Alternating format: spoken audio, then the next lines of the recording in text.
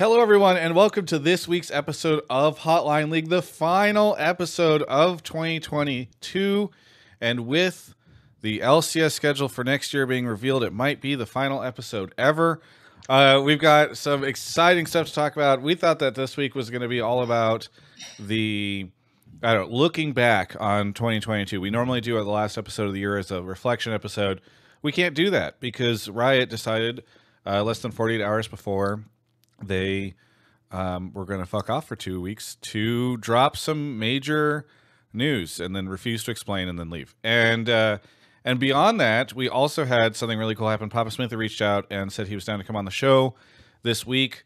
So not only will he be explaining and justifying and defending Riot's scheduling decisions, he will also be talking about FlyQuest's new roster as everything has been revealed. I think Coach got revealed today. The song announcement came out Yes. evening KST or early morning PST. Fantastic. So we'll talk about that, and we'll take your calls on all of that stuff. I think probably those two topics are going to be the things that are biggest conversation points on this episode. However, there is one big thing to talk about with Mark Zimmerman, who, My haircut. Yes, his Yes! haircut. What have you been watching lately, Mark Zimmerman? That's the big thing to talk about.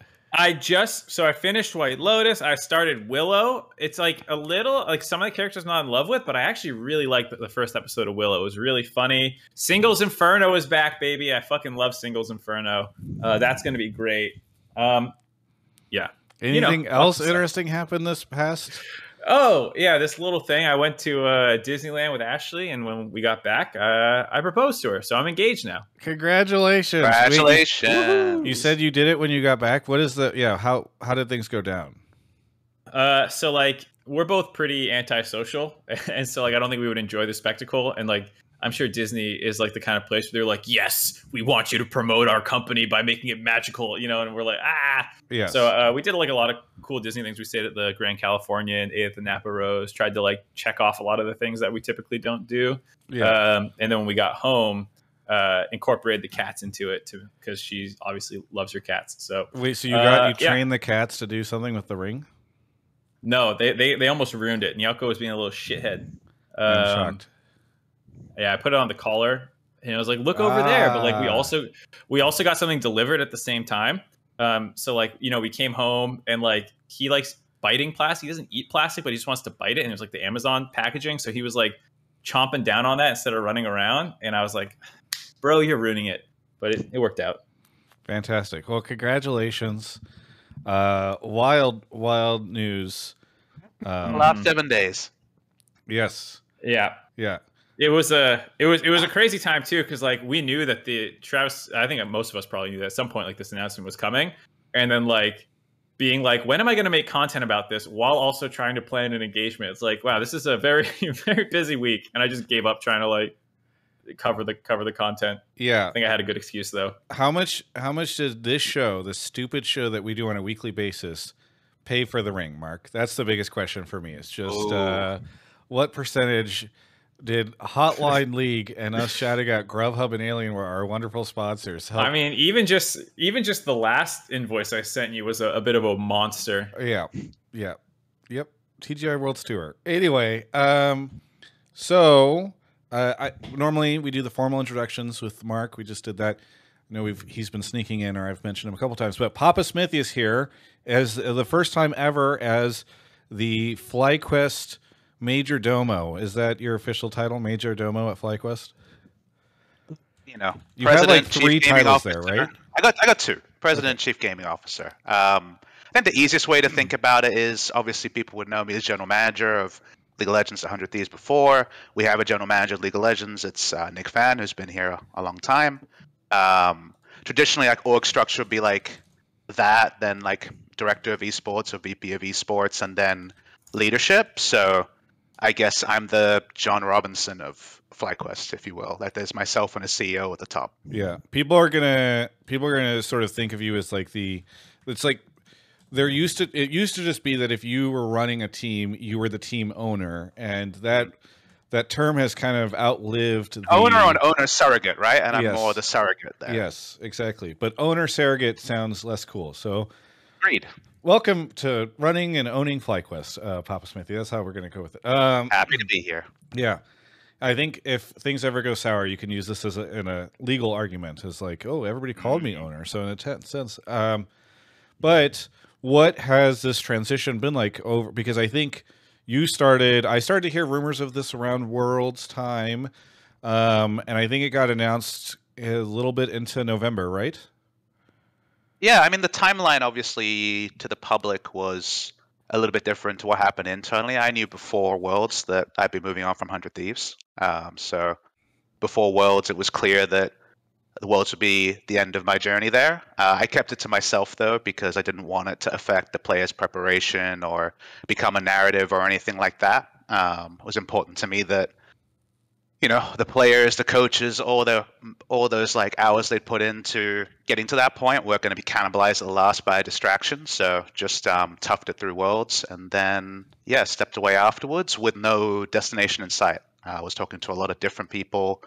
By the end, I was speaking to an LEC team, pretty deep conversations there about a VP of esports role over in the LEC. I was talking to the Riot broadcast about potentially a role as kind of like broadcast manager, I guess, kind of like Trevor was in EU a few years ago. Oh, kind that's of like interesting. I kind of like broadcast direction and new casters and kind of like basically the whole year. And for a few years, I've been reaching out to some of the producers and just giving feedback on stuff I like, stuff I didn't like. Like it's an old career, so it's hard to let sleeping dogs lie. And so now at a fork in the road, I was like, why don't I see if there's something there? Like the LCS is something I still care a lot about. And then wasn't really looking at any real LCS offers at that point until I was connected to FlyQuest, and I didn't actually choose to reach out to FlyQuest. I really respected Nick, and they'd obviously come into new ownership and obviously theorized there would be kind of money to spend there, and swooping in and taking the job of someone I respect isn't really something I'm into. So it just was a connection that was happened, and it snowballed into something special in 2 weeks. So it was a pretty surreal process, to be honest. I thought I'd be in Europe, so it's kind of surreal to be here, but very, very happy to be here when all said and done. I gotta imagine it's like intimidating to be like, what continent will you be living on in the next month in or 2 two? months? Yeah. I mean, look, I'm to be honest, like I have a really complicated backstory. Like people ask me where I'm from. I'm kind of like a mongrel dog, I guess, if you think about kind of like a backstory, because I've lived all over the world. My mum and dad are from different places. My heart's in Australia, but I was born in Qatar, where the World Cup is happening. Lived in Australia for my primary school, Dubai for high school, back in Australia for university, South Korea for casting, and obviously North America the last 3 years. So I've kind of always been a bit of a world traveler, and it gives me a bit of a balanced perspective on the world. But when it came to this decision, it factored in more than before, because I usually orient myself on kind of one thing and stick to it, in this case work, for like most of my career. And so when it comes to family, I have a lot of aging family in the United Kingdom, and being in Europe to be able to kind of connect with the family side was a pretty big draw for me. And obviously the LEC would be a new experience. So it required something special from FlyQuest to keep me here, and people will jump to conclusions about payment and stuff like that. But it wasn't that. It was definitely, now I'm in a position to really vet a lot of the ideas I had and a lot of the things I wanted to do in my previous roles but weren't able to. Like now there's no limiter. If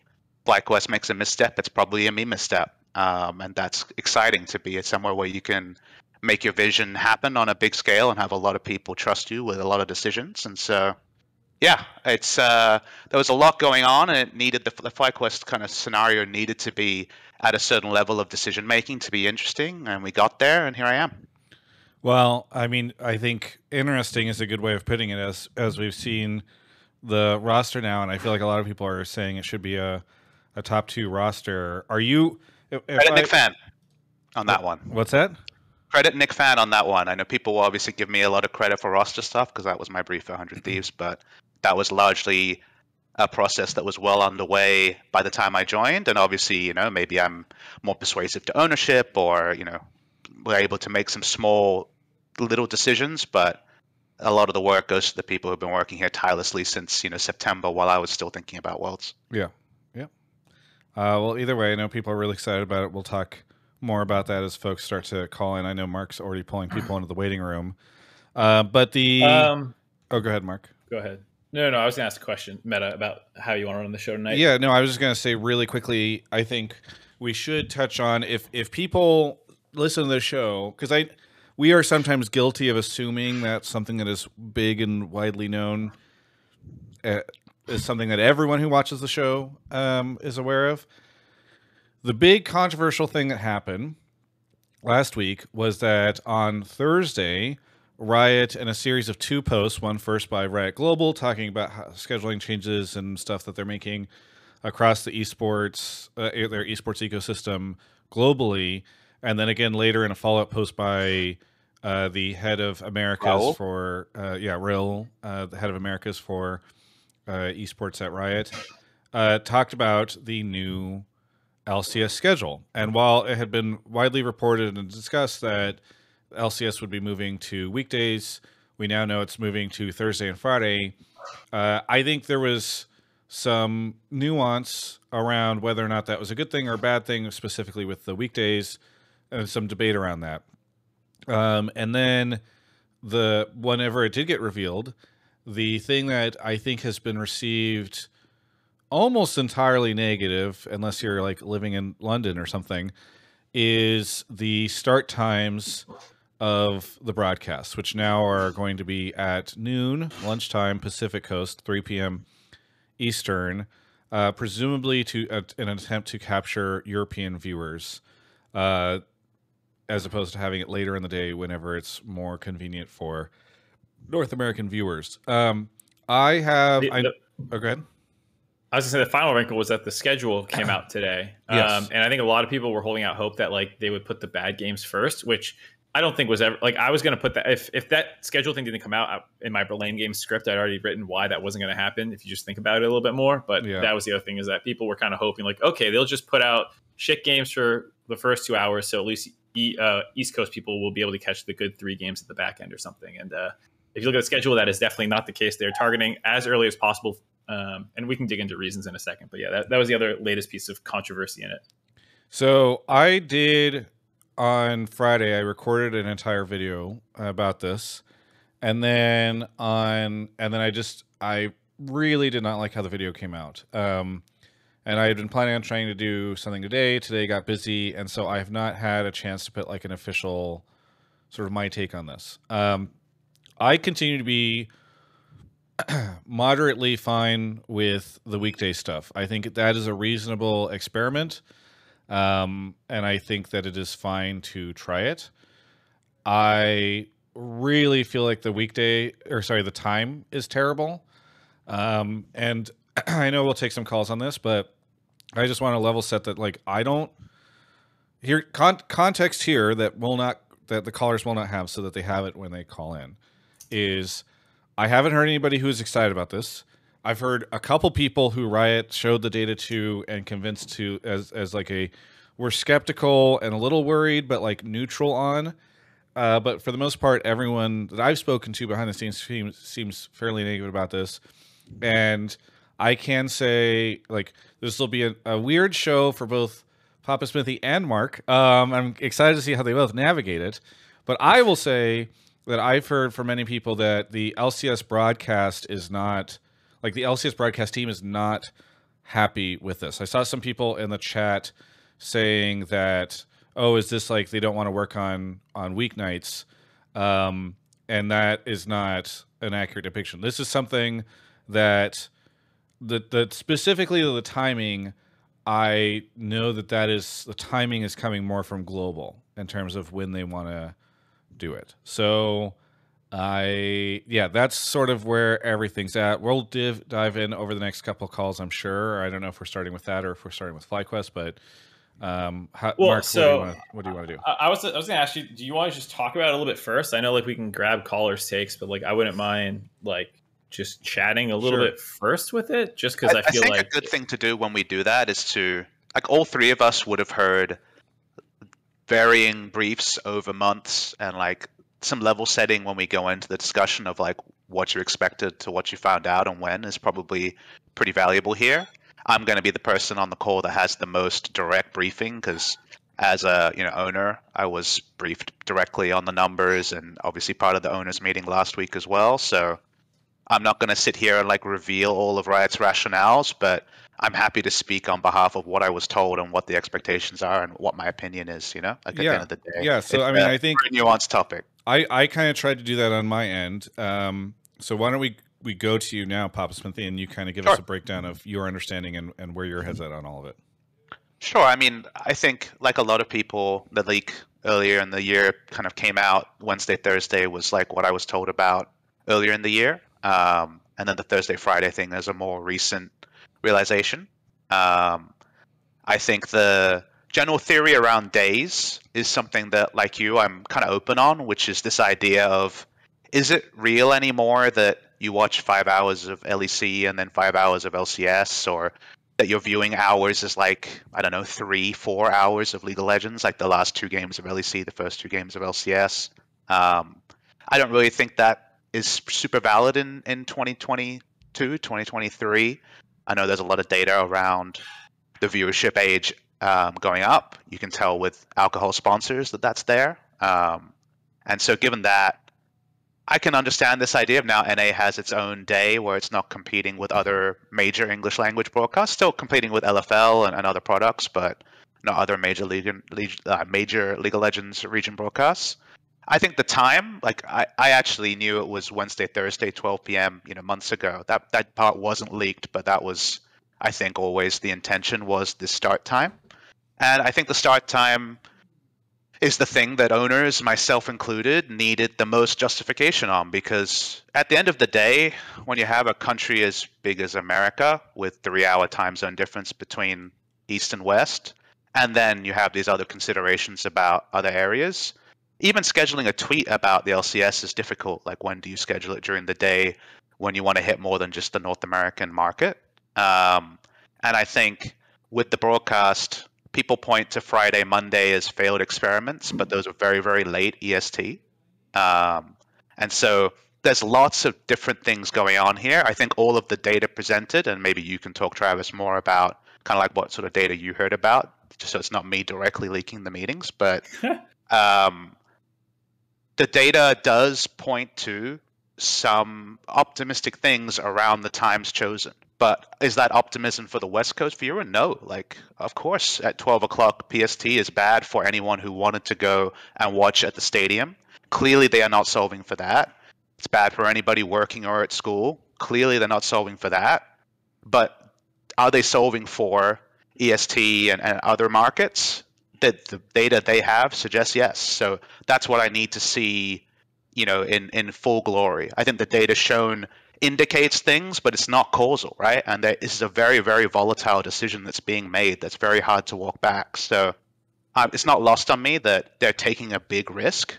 And so it kind of leads me to think, like, in a world where we could choose between not moving at all and moving, what are we losing? What's the opportunity cost here? Like, there's a lot of questions and not a lot of answers. And I think the fans have even less answers than I have access to. So I truly believe the ball was mostly dropped in the rationale behind it, because I think the rationale provided was extremely weak to the public. Yeah, no. Okay, so I know. Well, Mark, do you want to go first, or I have a bunch of stuff from Papa Smithy I can add to.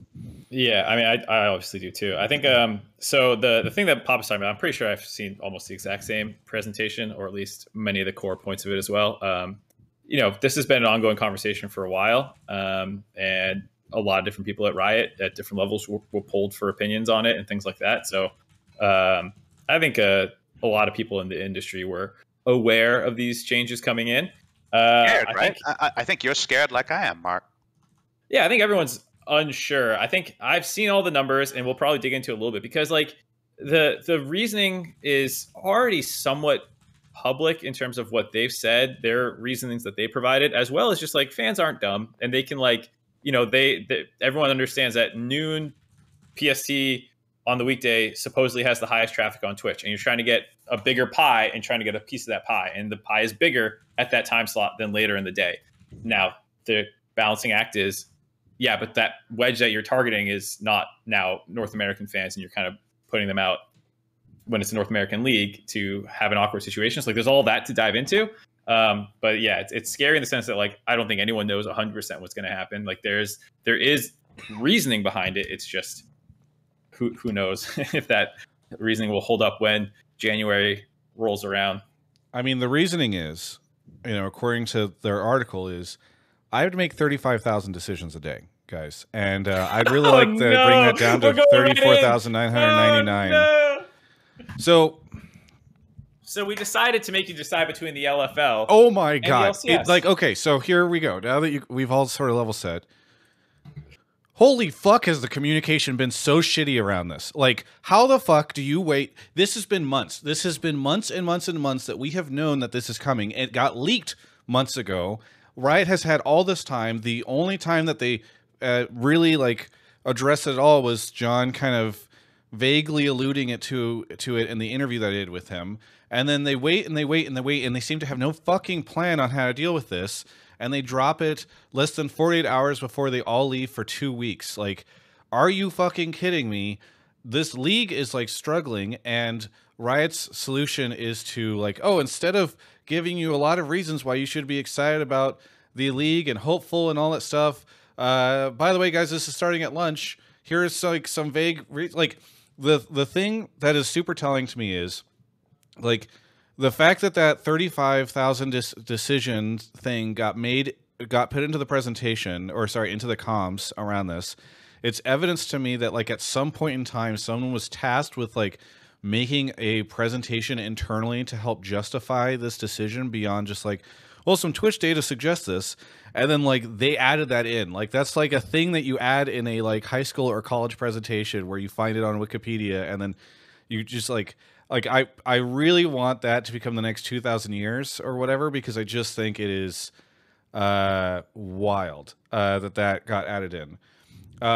I think that I really wish that they had been more public with the data that suggests that this is good, because they showed it internally to you guys. I have not seen it, but I've only heard stuff from people. One of the things that's really concerning, I won't ask you guys to like comment on this, but feel free if you feel up to it, is that it's unclear to me that the data that they've shown to people suggests like this is English speaking audience that will probably watch the LCS versus just like, hey, a lot of people watch League of Legends on Twitch at this time. Like, I worry that the data is not granular enough to justify this decision based off of some of the general things that I've heard about it. And like, all due respect to you guys, Mark and Pop Smithy, I see you guys kind of taking the tack that I've seen a lot of people take, like Azael and other people are kind of doing a lot of this like, oh, I'm nervous about this, I'm unsure about this, blah, blah, blah. Like, the sense I get is people are fucking scared, and they're really worried, and I think people are trying to be very diplomatic. Bro, I'm 100% confident we're going to kill it. I get people are trying to be diplomatic. I worry because I'm like, I'm not sure this is the time for diplomacy, because the league is in such a fragile state right now that I don't know if it can weather this, right? Like, I know I try to discount as much as I can, like the random comments on Reddit and Twitter. But like when I see Brian Kibler being like, oh, I've watched this league forever and now I just won't. Like, I worry how many people are making a decision of, thank you for telling me that this product is not for me, a little magic reference there, and I will just not watch it next year. And so whenever in like week 4, right, it's like, oh shit, 40K people are watching this on average every time we broadcast it, and they like shifted a couple hours later, that you're already going to have people who've decided like to move on from the LCS. And so I just worry that like this is like an experiment here. It could be a permanent catastrophe versus like, oh, we're going to try this time slot for a couple of weeks and see how it goes. Well, I think on that point is why the messaging not being good enough for what a lot of fans feel is extra damaging, because it feels like they're being told based. Like, I know people feel like it's a go fuck yourself to a lot of the North American fans who are the most diehard, whether or not like there's a good conversation to be had about like, can you appeal to a broader audience while also screwing in a sense your core viewer base, because like the overwhelming sentiment is that kind of Kibler one. There's a lot of people who are like, I've seen so many messages sent to me directly, tweeted, Reddit, like I've watched every day of the LCS since its inception, or like since 2018 or something, and I just can't now. Like it's not even like I don't want to and I'm mad. It's like I literally can't. And then there are all the other people who are like, I'm also mad. And like I know that feeling you're saying about when someone says, oh well, it's not for you. Like that happened to me with Genshin recently. You know, we were talking about that, Travis. Just like I stopped playing because the developer's like, yeah, we're never going to put in end game content because it's not for you. And I'm like, okay, I won't play your game. You're right, it's not for me. And like that is very dangerous to ever say to like some portion of your user base, like, yeah, it's not for you, because then they just leave. Yeah, I am deeply concerned about this. I think the fact that they've decided to schedule, I mean, I in the video that I did that I didn't release, I was making the same assumption you did, Mark, that like they would front load the matches, because again, like they're clearly tacking towards European viewers. And like I know, like I think about 40% of my audience is outside the US, according to like my YouTube demo info and stuff like that. Like I get that this is a very global sport. People watch it all over the place. We get call-ins from Australia and Europe and Latin America. Like the show itself experiences a lot of that. The problem is if you start to tack so far in the direction of your global audience, like the underpinnings of the league will start to become far too loose to sustain it, right? Like, is somebody who is in Europe going to buy a ticket to the LCS Spring Finals or the LCS Summer Finals? Will they sign up for Verizon 5G service after hearing it mentioned 500 times by Latigris in post-game interviews? Like, this is not like this product. I don't understand the philosophy behind having a regional league if you are unwilling to make that league like viewable by that region, right? Like so many international events are outside of the viewing hours for North America, and we finally got Worlds, and then we followed up Worlds by being like, and guess what? Now even your own league isn't within viewing hours for you. Like it's even on that topic, like the things that have had some of the most growth in recent years have been things that are actually more targeted, not more broad. Things like the LFL and like those regional leagues that have seen a lot of growth in recent years. It's because it's like, well, it's for those people, and then they can get excited and share it more. And to be clear, you know, in the owners' meetings, we are asking for more North American viewers. Like, there's this idea that, you know, the owners are okay with some hedging and more European viewers will make it all better. But obviously we want North American viewers. You know, we sell to North American sponsors. Like, it's not rocket science that we want more North American viewers. And Riot indicates that is what this decision will lead to.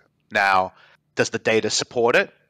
Mostly. Does it causally say it will happen? No. And that's the part where it's going to be tricky. It's such a seismic change, and what everybody wants is clear, but the path to get it requires a risk or a hedge, and this is the one that's been elected. Now, obviously, I'm new to the owners' meetings. I wasn't there in my time at 100 Thieves, so I'm not sure if there was a vote to choose what days or anything like that, but I can tell you that the start time is definitely the biggest sticker shock that needed to be navigated. And with all of the data, again, there are reasons to think this can work, but that doesn't mean that it's one-to-one predictive, right? And that's why I think no one is going to come out and be super like, yes, this is the way forward, because the hedge is huge. I don't think you're that wrong, Travis, about what's given up if it goes poorly.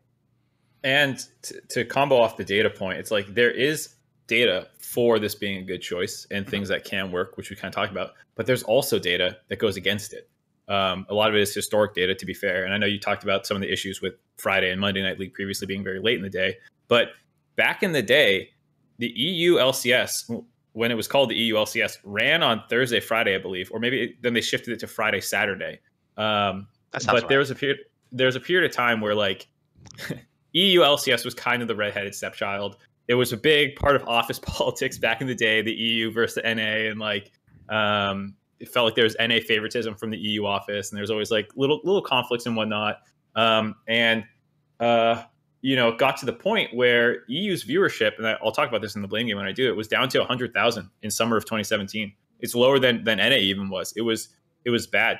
And what they did to fix it was they invested properly into that scene. They kind of gave it. They're like, okay, no more putting you on one of these like worst time zones. You're going to get Saturday, Sunday for your audience at a time that's good for them. And I think that helped a lot. I think they found their own voice. The rebrand did a lot, but like, I think people sometimes overemphasize the importance of that rebrand without also looking at like what was done systemically behind the scenes as well. There's some stuff that's not super well covered, but like that happened to kind of give EU that breath of life that they needed to find their own viewership and stuff. Because a large part of the time, like that 300K average concurrent thing that we had in NA in 2014 was because nothing else was on Saturday, Sunday. It was just us. So like lots of EU fans watched us. I think that's kind of what they're hoping for again by putting us on Thursday, Friday, but EU was on Thursday, Friday before, and it was not working well for them. And I think there's just other esports you can look at. Yes, obviously League is somewhat its unique thing, but like historically esports don't perform better on weekdays than weekends. That's just kind of how it's always been. So I do think there is, reasons to say, hey, if we do this really, really well, there's these data things that we think can make this a good choice. But then there's also the other data kind of going against that. And before I give it back to you, Travis, I will say that the communication and nuances of the communication around this were the loudest comment at the owners meeting. Like they had to nail this and they didn't. They fucked it. And that's really disappointing. Even the fact that the announcement came out so many hours after the global announcement was obviously very disappointing and not originally what had been communicated to us. And there are, of course, extenuating circumstances around, Jackie, the commissioner, who should be the person like first line of defense on this, not being able to speak. If people aren't aware, she's going through some severe health stuff. But because this was so known in advance that this would all happen, I think that the minimum that should have been done, the way that I would have done this if I was Riot or the LCS, is I would have had Jackie record a video weeks in advance justifying it. You need someone who is the figurehead of this league, whether it's Riot NA or Jackie as a surrogate, to say, hey, we are making this change for these reasons, and we're really excited about it for this reason, and basically hold themselves up for judgment if they're wrong. And you need to have that out 5 minutes, 1 hour after the global post goes up. And you can have that video circulated internally, and this graphic can't be shown because it's too sensitive, or this data we can't share with the public. Like you can do all the focus testing and have it ready to ship, and they didn't. And the end result was a pretty weakly supported blog post 9 hours afterwards or something like that. And that's the part where I completely mirror the fans' frustration that was the mic drop moment before a break. Like it should be way, way better than that, especially because at every stage, whether it was the original leak or the owners meeting a couple of weeks ago, like the flag was, great, I see where you're coming from with this data without being like 100% convinced that it's causal. Make sure you communicate it well to the fans so that they buy into it. Instead, it's going to be 2 weeks of everybody shitting on the LCS while Riot's silent. I mean, I think we should move into calls, but like the final thing I'll say on that bit is like, I don't want to slam him too much because I appreciate he did the interview with me. I think what didn't age very well was when I brought up like, why aren't you communicating around this? Like John Neum's like, well, we have windows with which we want to like communicate and talk about certain things. And I'm like, okay, so the window is Thursday before your 2-week holiday break. That is your fucking window for communicating the most dramatic change. That was a global decision, to be clear. Yeah, well, yeah, and he runs the global side, right? Like, I mean, It's just how this was the most important probably decision around the future of the LCS that they made this year, and they treated it like it was a throwaway thing, and it's embarrassing. Let's hop into calls because we'll keep talking about this. One more thing, and I know this might accidentally spawn a larger tangent, but I do feel like it's worth addressing, is because people during Twitch are talking about it too, is the Valorant angle, because we kind of talked about, I think there's a world where you can justify this change based off the reasons that they provided in a world where Valorant doesn't even exist. In terms of like Pop was talking about with the viewer burnout and the scheduling and blah, blah, blah, there's all these reasons to try and do this. totally independent of Valorant, but then that is kind of like the X factor layered on top that I think a lot of fans see it as either this is all just fake justification for Valorant, or that, there's just some level of influence by the Valorant side. I don't know if like, I can't speak too much on this because I'm someone who's a little bit in Riot, but like I don't think it was that super heavily influenced by it from my understanding. I don't believe it was. I think it's important to note that, like, by moving this to the weekday and giving Valorant the weekends, we are burning the ships when we make it to the new continent, right? So it's like you kind of have to make sure that, like, if this is your new home, that you have to make sure that you're building it pretty fucking sturdy, because you can't go back to the way things were before. Yeah. So for people who don't know what Travis means, it's that the regional leagues for Valorant and League, for both, I think it's both for EU and NA, are using the same studio. And you can't layer the broadcasts on top of each other then. And I don't think it's like we were moved for Valorant, but I think Sunday, the weekends were being given to EU no matter what. And so they didn't want, they wanted to move NA's broadcast off the weekend anyways. And so naturally you slot Valorant in for NA Valorant in there. So that way, which makes the optics around the announcement even more important, right? Because Yes. you cannot wave away the doomsayers who point to what they hypothesize as the premium spot, the weekend, and say anything without solid justification on why the LCS move was made, and they didn't provide it. And they so that's, fucking again, knew. another layer. They knew for months that people thought this.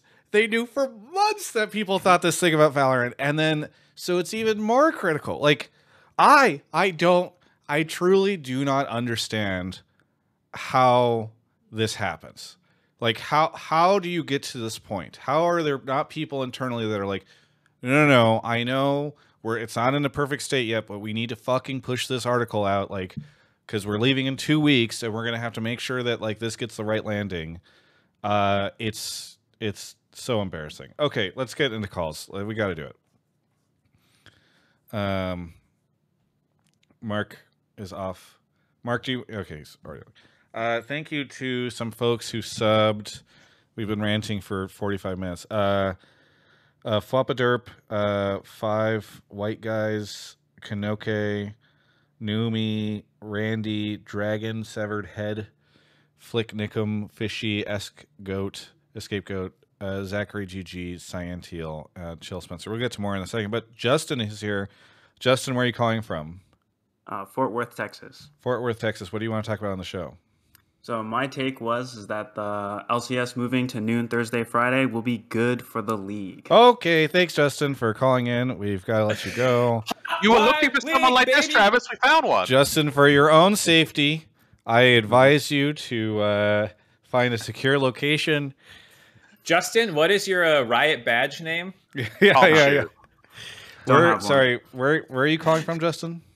Fort Worth, Texas. Fort Worth, Texas. Okay, so that's Central Time Zone, right? Central Time. Yep. So it starts at 2 for you? Yes. Okay.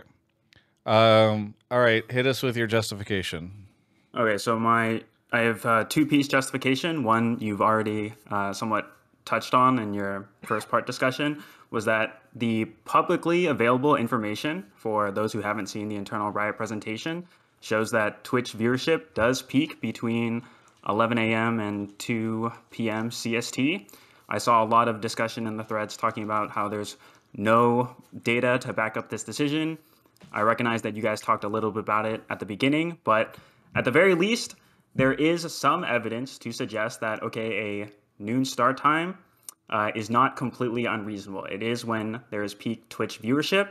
I recognize that a lot of people cannot watch in the middle of the day, but a large majority of Twitch does. So it's not entirely an unreasonable decision from publicly available data.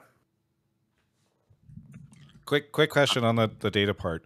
Do you know if there's any data? Because I've tried to talk to some like Twitch data streaming analytics companies about partnering on something like this, and they've been frustratingly unresponsive. So, by the way, if you are Stream Hatchet or all those things that are like that, please reach out to me. I'm happy to work with you on something interesting and give you a ton of credit. But Justin, do you know how much of that data says that those are English speaking audience? My best guess, according to Twitch Tracker underneath the language tab, is that half of their available data, so 56.4%, is English language streams, but they do not break that down by time. That is my best. Because that is partially my concern. Is like one of this data, how much of them are even going to tune into an English broadcast? And so that is that's kind of stage one. And then I think the second thing that none of these guys are going to have access to is how much of that is North American audience. Because look, if Riot wants to say that we're all just we can invent whatever data around this as we want because none of us have it. So let's just worry that 80% of that, the English speaking audience that you're talking about in that situation is Europe for all we know.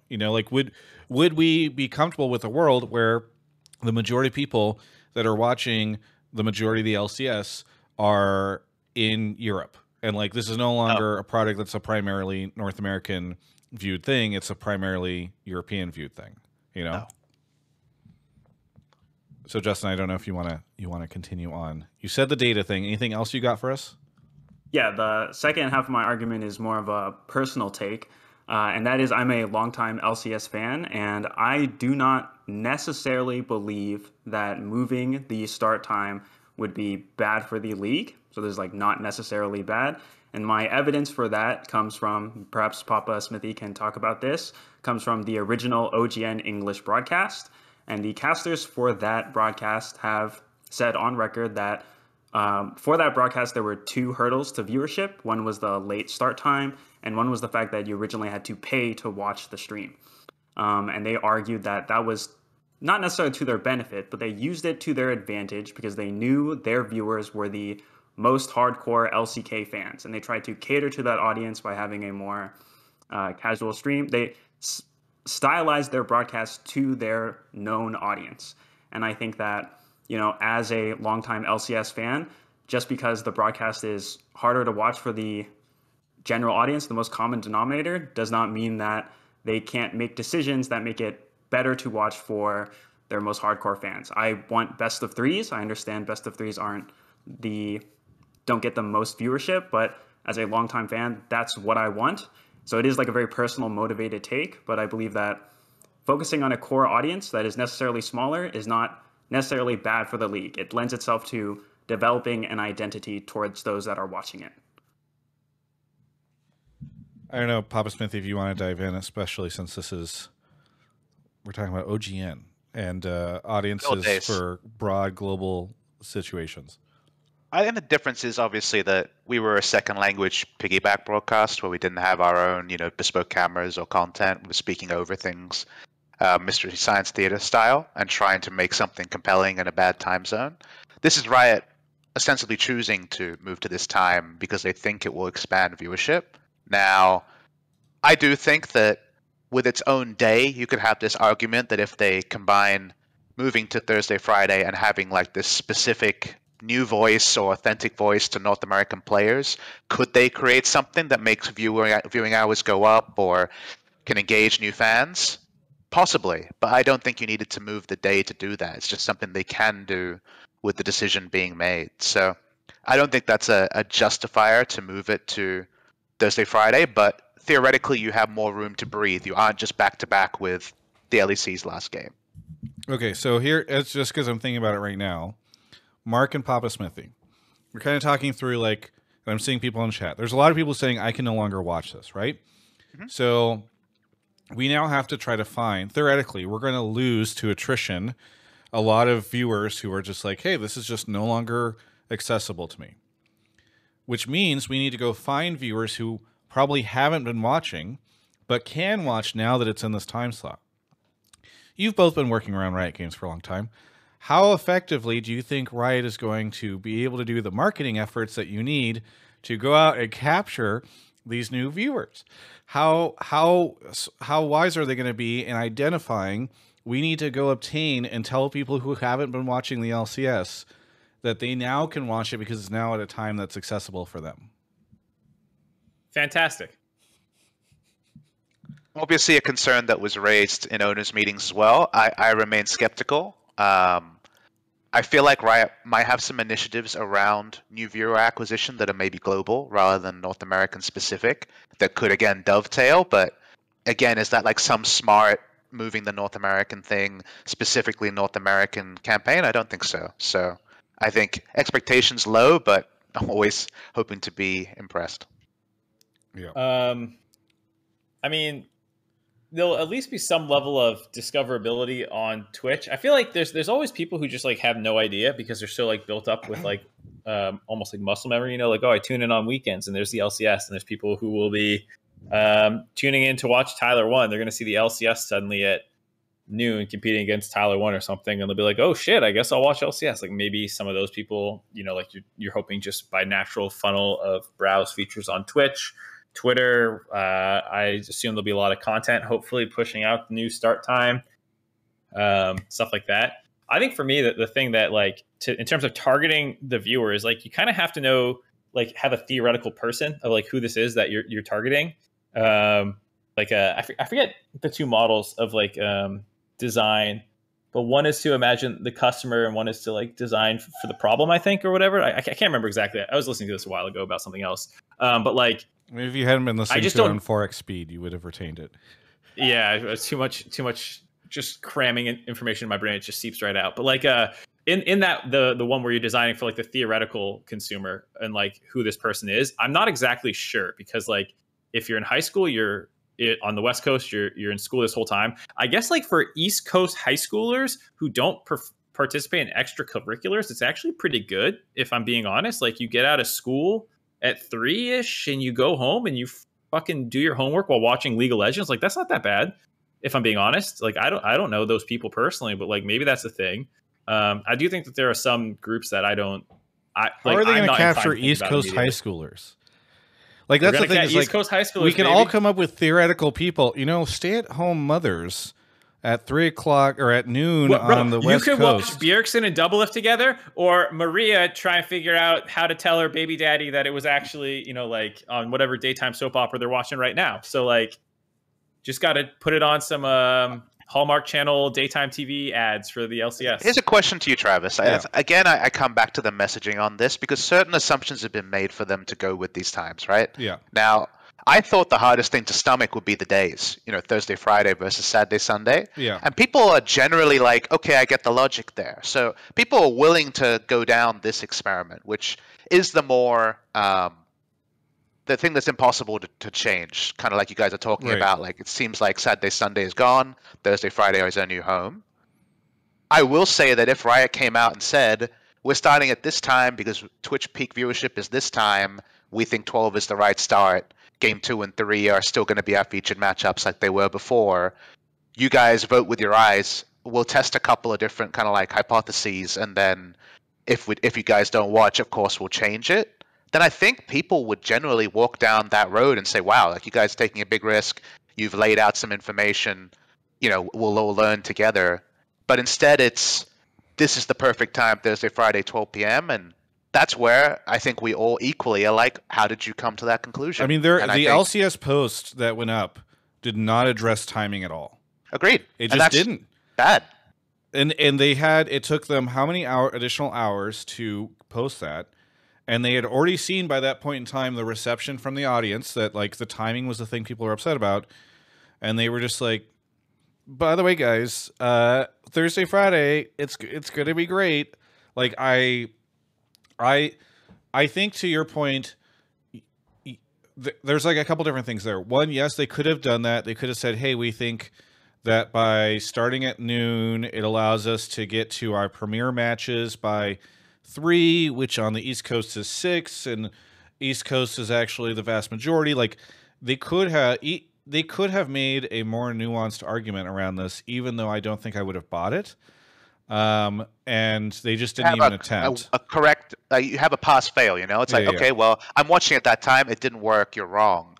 Instead, it's this like, it'll be great, where everyone's like, okay, but I'm feeling that emptiness that you put out there with depression and anger rather Right. than the optimism that you're trying to sell here because you did not sell it well. It's a bad pitch. I didn't buy your product. That's Right, exactly. That's to me the problem. And Well, it's not you're not even relatable giving in a people, sense.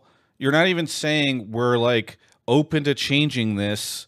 We're going to evaluate it for the first couple of weeks and then we're open to changing it. You're just telling people this is the way it is. So again, you end up with that situation where like people are just saying this is an incompatible product for me and they're just going to move on. Like that is my concern, is that they're just going to be like, fuck these guys. They don't care about me. Like I do think, I always say that I do actually believe that Riot on the whole buys their own sort of like players first mentality.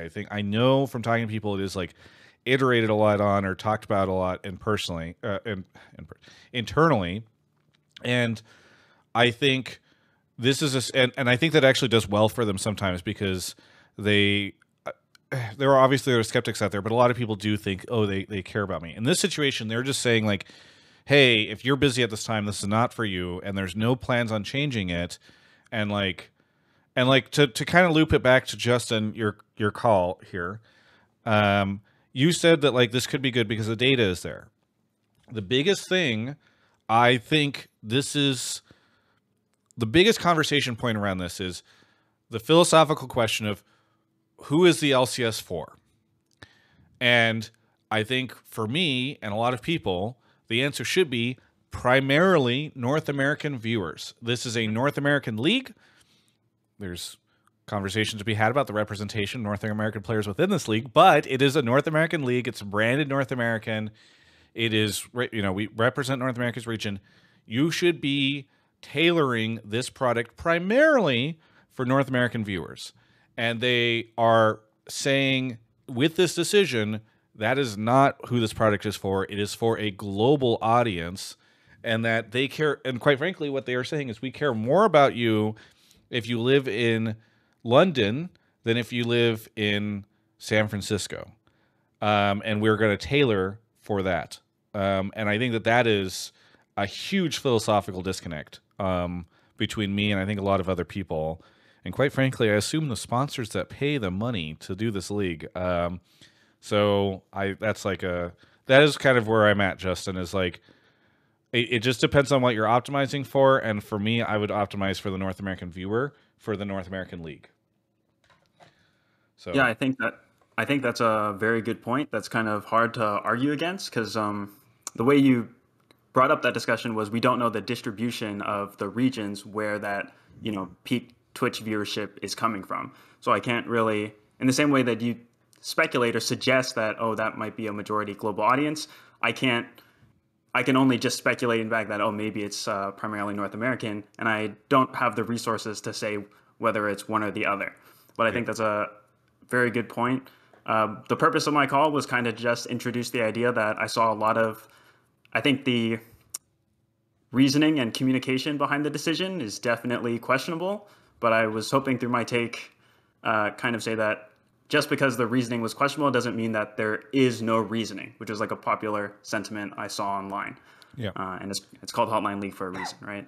Thank you, Justin. Anything you want to shout out before we take a quick break? Yeah, I wanted to shout out, I've been holding on to this one for a long time listener, first time caller.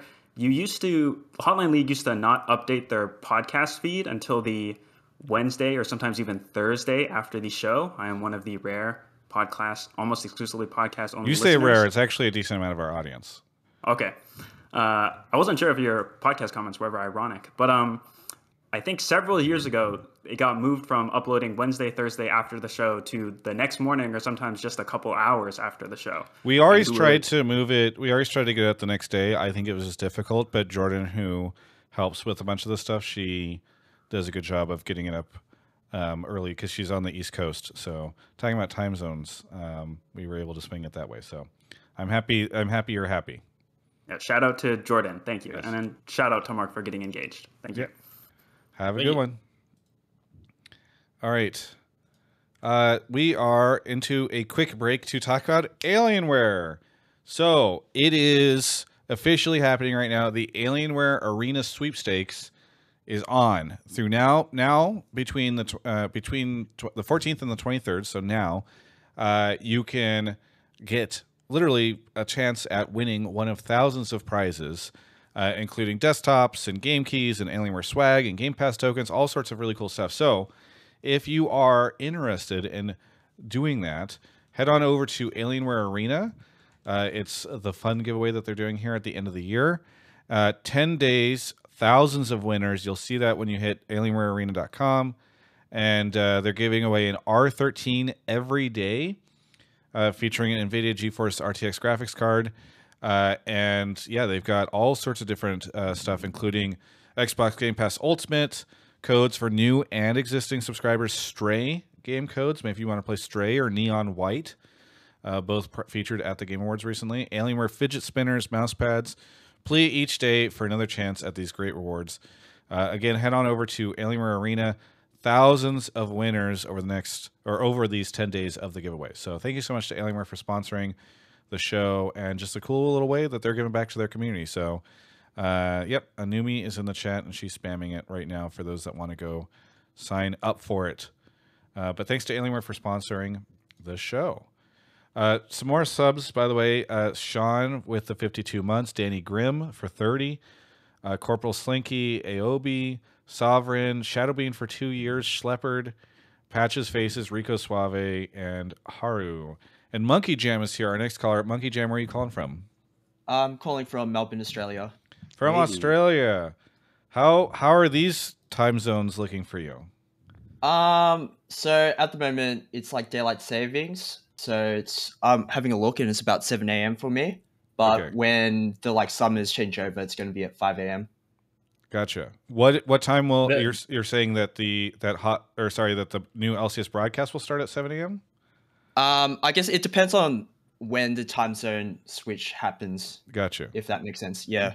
But it's still between 5 and 7 a.m. So pretty early. Sorry, when I mean time zone, I mean like daylight savings. Gotcha. Right. Did you say, isn't it 6 or 7, or do you guys have a 2-hour daylight savings time difference? So we go, I think either forward, but you guys will go back at the same time. Oh. So that's why there's a 2-hour difference. Yeah. All this time I had no spitballing. idea. That's fascinating. Because they're southern hemisphere. I guess that makes sense. Yeah. If the way that they optimize for daylight would be the opposite of us. Wow. Yeah. Papa Smithy. So today I learned about Australia. Are and really in the future. Yes. Okay, so what is your take? Yep. So my take is the biggest loser from the LCS time change is the players. So given the start time, the live audience viewership is going to be at an all-time low, and that will have a potential impact on future international performances for LANs in front of big audiences. Gotcha. Okay. Yep. So yeah, do you want to expand a little bit on this? Go for it. Yep. So I'll just give my stance on it. So I think the weekdays aren't necessarily a bad thing. There's a lot of traditional sports that do quite well at night on weekdays. However, like a 12 p.m. start. I don't know how anyone, or like the majority of the audience for League of Legends is getting older. I don't know how any of them are gonna watch the game in the studio because they're gonna be working. That's pretty much my take. Like if you're say you're a young player, like maybe like Tenacity or something, the audience you're gonna be playing to, given the current time, is gonna be like your mum, 10 other peoples, and the casters. That's pretty much my take. The only other question I've got is for the playoffs, what's the expected dates and times that's going to be? Will that also be on weekdays? They said it's going to be during the weekend. Playoffs. Finals are during weekends. I don't know. They haven't said start time, or at least I don't think they have. But yeah, I don't know. I assume playoffs outside of that will be on Thursday, Friday, but I'm not. Maybe I missed that part of the article. I mean, I think that's interesting in itself. Like, if you have your quarterfinals, pretty much having no audience, that's kind of strange to me. I mean, that's a very good point. Like, the impact that this will have on and I think some people have talked about this. It's hard because it's like, do you really optimize for the 300 people that could be in the arena or whatever it's going to be after they like change the arena, or do you like? It is hard sometimes to make the argument for that audience. However, I think playing without an audience during COVID has demonstrated how valuable that audience can be, and like. I know, the casters have talked a lot about how good it feels to be playing in front of, or to be casting in front of an audience, and how much that flows into it. So, for sure, and I think Travis, that point is an interesting one. Where if you ask the players if they like notice or resonate with a studio audience, not a stadium, obviously, the answer is usually no. Like it doesn't actually make a huge impact. It's more about the white noise and the different setup and things like that, from playing at the compound to playing on stage. But for casters, it is a really big difference. You remember all the caster alliance from Azael and people like that about like, wow, if, it hits diff with the full crowd here. And I think that is something that is being lost. And one of the questions I actually asked at the meeting was, now that you know that theoretically the audience is going to be paltry, right? Like it's going to just be impossible to mobilize 300 people at 12 p.m. Do something different with the space. If it's a modular studio and you can do something different there, I think if you just have this weird awkward silence, like the viewing experience at home is going to be worse also with no crowd audio. So I hope they find clever ways to do something with now ostensibly empty space. I don't know what that is. Are we having a rave in the middle of the stage? I mean, Sushi Dragon didn't work, so maybe that won't work, but I think they have to do something. Did you ever watch the Gaffies? No. Well, there's this great award show called The Gaffies, and this really clever guy, Travis Gafford, recorded a bunch of versions of himself standing up and clapping and cheering. And so anytime he told a joke, even though there was no one there to laugh, they went to this kind of composite shot of everyone cheering. We're going to do that. We're giving fake audio. I really hope we don't have fake audio. That would be bad. I'm going to have a soundboard for like things like a laugh if I make a good joke, or a groan if it was like a bad pun, to like a cheer when people go crazy. I'm going to have a little swisher. I mean, it's going to be like Seinfeld or something. So yeah. I went to Ludwig's Smash event this past weekend, which was at the Golden Guardians new facility. And it was like them talking about stuff while on a couch. There's people behind. I know a lot of people are familiar with like BTS or Beyond the Summit type stuff. Like there are a lot of these broadcasts that can feel very fun when they are in what sort of is like a chiller vibe, right? Like it's a more casual setting. People are hanging out. Like, before co-streaming, there was the sort of side casting thing. Like they did the alternate stream or whatever, where it was just like a couple players doing a game or something like that. That stuff I think is very cool. The concern I have is that like in those situations, an audience feels less important because it's just people goofing around, right? The concern I have is that Riot has min-maxed on the idea that like you need to have a very professional, very impressive professional setting. And when you're doing that, and yet you don't have an audience to that like feels like it's attached to this very professional, high quality broadcast, I think you are kind of creating a very, I don't know, just you're telling two different stories about what this is, right? Like it just feels very at odds with each other. And it's almost a situation where if you're not going to have an audience, to your point, Papa Smith, you like completely change the tone of this broadcast. I mean, the word I'd use that you're kind of looking for an analogy for is like uncanny valley, where it's like, and I think the uncanny valley effect is what I brought up. Is like if I watch it and I'm like, okay, I know there's no audience, it's quiet, this is weird. Like that's already a problem. They need to solve for it with something compelling instead, and that's hard. I couldn't tell you exactly what it should be, but if it's just if my first thought watching the games is, wow, I really noticed that no one's there, then they already fucked up. Well, it's like Captain Flowers coming out and being like, and here we go, everybody, it's time for the match. And then you just hear like crickets in the background. That feels really bad. Yeah. So you need to, like, in my opinion, completely shift the tone of the broadcast to account for the fact that like Flowers has to feel more like whenever he's commentating his own streams, maybe with a little less vulgar language, and more, and less like, I don't know. It's bizarre. I mean, the point you guys are making is true. I feel like it doesn't really gel with like Riot's general ethos towards esports at their company, which is that they want to have like this, like, we're a AAA game and we have AAA experiences and blah blah blah, and we're the premier esport. And you kind of see that even in like the LEC, which is like, you know, pretty stylized and cool. Like, it still is very much a professional feeling product, and like there is a general vibe that all the regional leagues in the world hit. Even some of the, you know, minor region ones like CBLOL and stuff have this kind of vibe. And I don't know if they'll, you know, go to a BTS pivot to save it. So it's like, what, I think you have to look at other solutions unless, you know, really is a sudden pivot coming in. The other thing I'll say, I want to ask Papa Smith, because we've kind of tangented into, like, again, how it feels for viewers, for players. To get back to the original take, like, have you talked with your players a little bit about it? I know you have a fair amount of Koreans coming over, so like you kind of also have like a fresher perspective maybe from them if they've heard the news. Like, and I guess I don't want to like say like Prince said he hates it or something, but like if you've heard from the players on the team, like, you know, how are people feeling? I've seen Doublelift like tweet other people or say some meme shit, but I haven't really heard like you know, a general sentiment. I can talk to this too, by the way. I can't speak to it very much with the new players because I haven't been in person with them. They're in Korea, obviously. But I can say that traditionally, players very rarely talk about the crowd unless it's like I was on the interview stage with like a full packed house, you know, in playoffs or something like that. Obviously, they'll feel it there. At a stadium, they feel it too.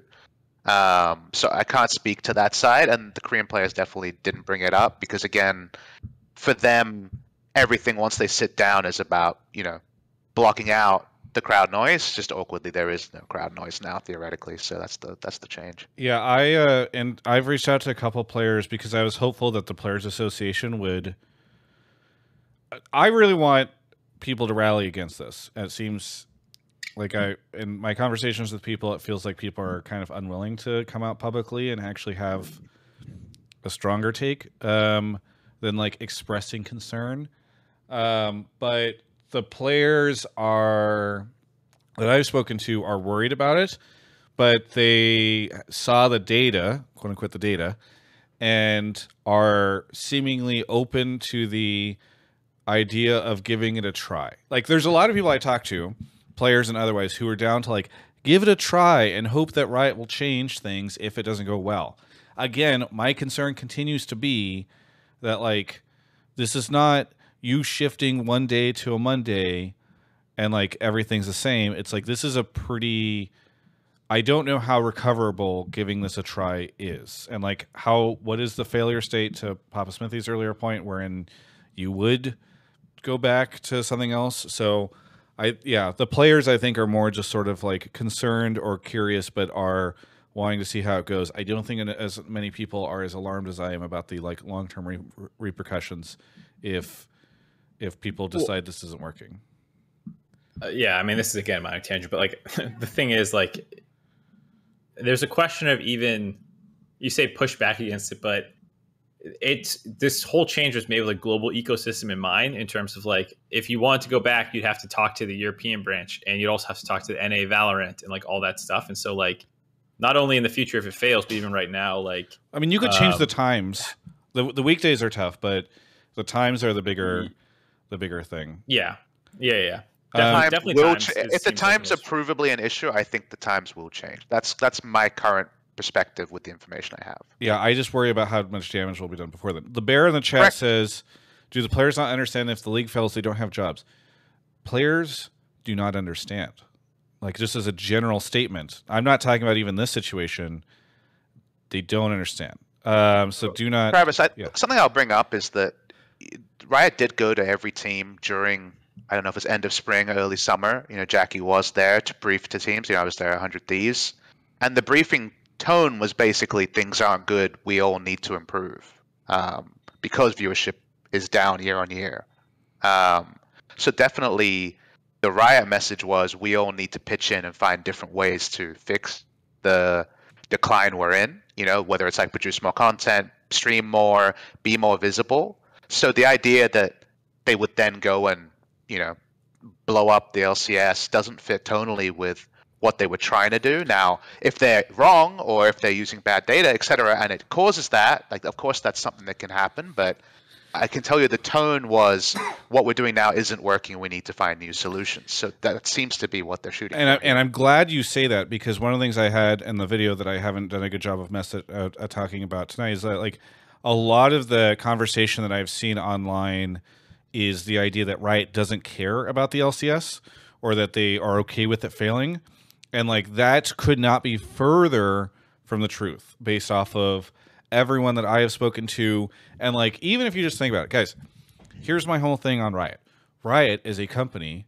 Like, if it was a person, it would have a huge ego. Like, the company just has a huge ego. They think that they are the best, they can do the coolest shit, et cetera, et cetera. Their premier esport failing in their own region, and, like, you know, the one that gets played across the street from their headquarters, like, it crumbling and dying in North America, would be really bad. Like, that is not something any of these folks want. Even if you're not willing to take it from the ego perspective, the North American sponsors and brands are incredibly important for Worlds and Valorant. They spend a lot of money. Like, if the esport doesn't exist in North America, they're going to lose a shit ton of money, even on the global scale, for covering the costs of Worlds and all that stuff. So, like, the starting conversation needs to be, or the place we all start this conversation needs to be from Riot wants League in North America to succeed as an esport, and then you can talk about, like, why the fuck are they doing this? It shouldn't be like, well, clearly they've given up, because that's just not that's not the case. And if we want to keep on the hopium train for a second here, it's also not the case that the LCS will, like, ever die completely. I think a lot of people are like, oh, dead league, and I know that's partially just hyperbole, but, like, for Riot, the perspective is that it's a global esport, and, like, they will never, like, let a region as big as North America just completely die. They're just gonna, like, you're not gonna wake up in a year or two and, like, oh yeah, China and Korea are still huge, but, like, the LCS just doesn't exist, or North America doesn't have any league or whatever. Even if it goes through changes, even if, like, it gets scaled down or something, like, there's still going to be league esports for as long as there are league esports, or there's still going to be North American league esports as long as there's a global esport, because they want everyone to go in together. Like, so many regions have leagues that are still smaller than North America and stuff like that. And so while this change, like Travis is saying, is scary and you can question about the decision making around it, at the end of the day, it's not like this is going to fail. And, like, because people are like, oh, this is how you take it out back, just shoot it. You make a bad decision, the numbers go down, and then you say, see, it wasn't worth it, and you kill it. And, like, that's just not going to happen, because that's not their philosophy on, like, what a global esport is to them. And so in that sense, if you're a North American fan who is just, like, scared right now that your scene is going to die, it's not going to die. Though I'm scared it might die for you. I'm scared it will get to a point where it cannot sustain much of the third-party ecosystem, the organizations, et cetera, that surround it. Right? Well, like, I mean, death is a relative term. Dead yes, for who is a good point, but it's a in terms of, like, non-existent, it will phase out of existence. Is like not going to happen. Whether it goes, like, an example of dead to a lot of people it goes into an online league. I think it's fair to call that dead, even if it is still around at that point. You know, like, there's some spectrum of what dead means to you. The last premise I see, though, is what if the viewership goes up, right? Like, what if somehow this is, like, actually the best possible, like, the numbers go up, we're up 50% year on year, then people are just going to say, well, no North Americans are watching it, and push for, you know, North American viewer metrics and things like that. Like, again, it comes back to the communication, where nothing is clear on what they're solving for. Like, they should at least come out and say that they're trying to get a bigger slice of North American viewers, because that's what they tell us and the players they're trying to do with these changes. Yeah, it just does not. I agree that they should say that if that's their philosophy. It is so hard for me to believe that with the decisions they're making. Like, it is just, they have not convinced. It feels as though they've not convinced really anyone. From the people I talk to, everybody has, like, pretty high levels of skepticism. There are people who are not, like, thinking that there are people who are less concerned than I am. I don't know anyone who is excited about this change. By the way, I just want to address one thing really quickly before we move on to the next caller, because we're running way over time. David Shynock in the chat, congrats, you got your name right, because that's how fired up I am, said that like, oh, I can't believe that this wasn't discussed more before it was voted on. Again, like this was basically, from my understanding, unilaterally decided. There was no teams who got to vote on this. I don't think the Players Association. I know the Players Association did not get to vote on this. This was not a decision that was made at the ecosystem level. It was a decision that was made without that. And like, here's what I will say. I know that at least some of the LCS leadership was involved in the decision to go with Thursdays and Fridays. It is not clear to me, setting that aside, it is not clear to me right now that the LCS leadership was as down for noon. That's not to say that they weren't, but I haven't heard anything. I've heard a lot of like, oh, this is actually what LCS wants for Thursday, Friday. It is not clear to me that this is not a thing that Global is pushing on the noon thing, which makes me even more concerned. So I don't know. Mark, do we have more calls on this, or are we moving on from the topic? I'm trying to think if there's. We have like one or two more calls, but like not. There's a lot more Papa ones coming up soon. Okay, cool. Well, I'm just trying to think. I have one angry fan who's just like, I got fucked over. Okay, cool. I meant to put him earlier, but I lost track of him. Final thoughts for that then. Monkey Jam, thank you so much. Is there anything else you want to shout out before we go on to the next caller? Yep. Just shout out to Travis Gafford Industries for some of the best League of Legends content, Alienware, and Grubhub. Hey, thank you so much. Really appreciate it. We'll catch you next time. All right, bye. Okay. Off Mark goes, shouting out some more subs. Thank you to Notorious Bubble, Cubby, hello Cubby, and then Adventure Time. Thank you, everybody, for the subs. I'll be for LCS. Make it happen. Yes. I mean, if he's available in the middle of the day, I'm sure. Earthrat is here. Earthrat, where are you calling from? Calling from New Jersey. New Jersey. I'm going to turn you up because you're a little quiet. Can you say something again? Hello. Yeah, that's a little bit better. Cool. What do you want to talk about on the show? So I wanted to ask Papa Smithy if he could elaborate a bit on what exactly the difference is in his role between 100T and now at FlyQuest, especially for those of us who like aren't really familiar with like, you know, how like league organizations are like designed, organized, etc. from a management perspective. It's a pretty short answer, so if you have any follow-ups, feel free. But obviously, like, there's different levels of leadership. General manager sits above head coach, you know, and largely a general manager's job is around making sure the League of Legends department of an organization functions, communicating with Riot, and roster decisions. And that was my previous job at 100 Thieves. Traditionally, at a big org, above that will be VP of Esports, which is basically like the GM of all the GMs. They're kind of like a middle manager between the team-specific things and the ownership, or the leadership, the CEO, the CGO, the C-level titles. And then at the top, CEO, COO, president. These are like literally the people in charge of the direction of the company in all facets, not just the competitive side. So I've gone from being in charge of League of Legends to being in charge of the entire future of FlyQuest alongside a CEO, Brian, who we brought on a couple of weeks ago. So that's like the short answer there. Was there any like follow-ups around that or questions you had? Yeah, I guess I was gonna I guess could you like give examples? I'm sorry, I'm just like not quite familiar with like what a CEO of an esports organization exactly does. That's fair. 100 Thieves is probably the easy example to use. Like the CEO is Nadeshot. He is obviously the person who came up with the 100 Thieves concept, who's very much the front man. Like you'll see him on all the content and speaking towards the company. And then John Robinson, who you see next to him, is the COO, Chief Operating Officer, so the more businessy guy, I guess, to Nadeshot.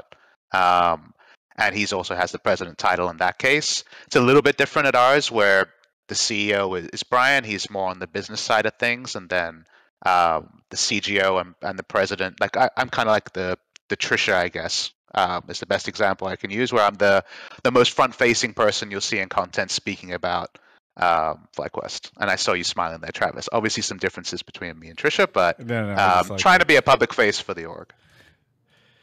Yeah, I think it's interesting. I mean, what are the things that you are most excited about doing? I know you talked a lot about like being in a position where you get to guide the overall strategy in a way that perhaps it was more limited before. But are there any specific things you're really excited to dive into? Like I know FlyQuest has Smash players, right? Are they in anything else, or is it Smash right now? Right now, it's Smash players and League of Legends. Just So I don't know if you're excited about like getting to dip your toes into the Smash side, or maybe other esports in the future. Like what are the things that you're most excited that this opportunity affords you? Yeah, I mean, with the CGO title, obviously we're evaluating new games to step into. So watching on with interest the Valorant scene, whether it's VCT or Ascension, and kind of understanding what's happening in that ecosystem. New titles coming out, like those things are for sure there.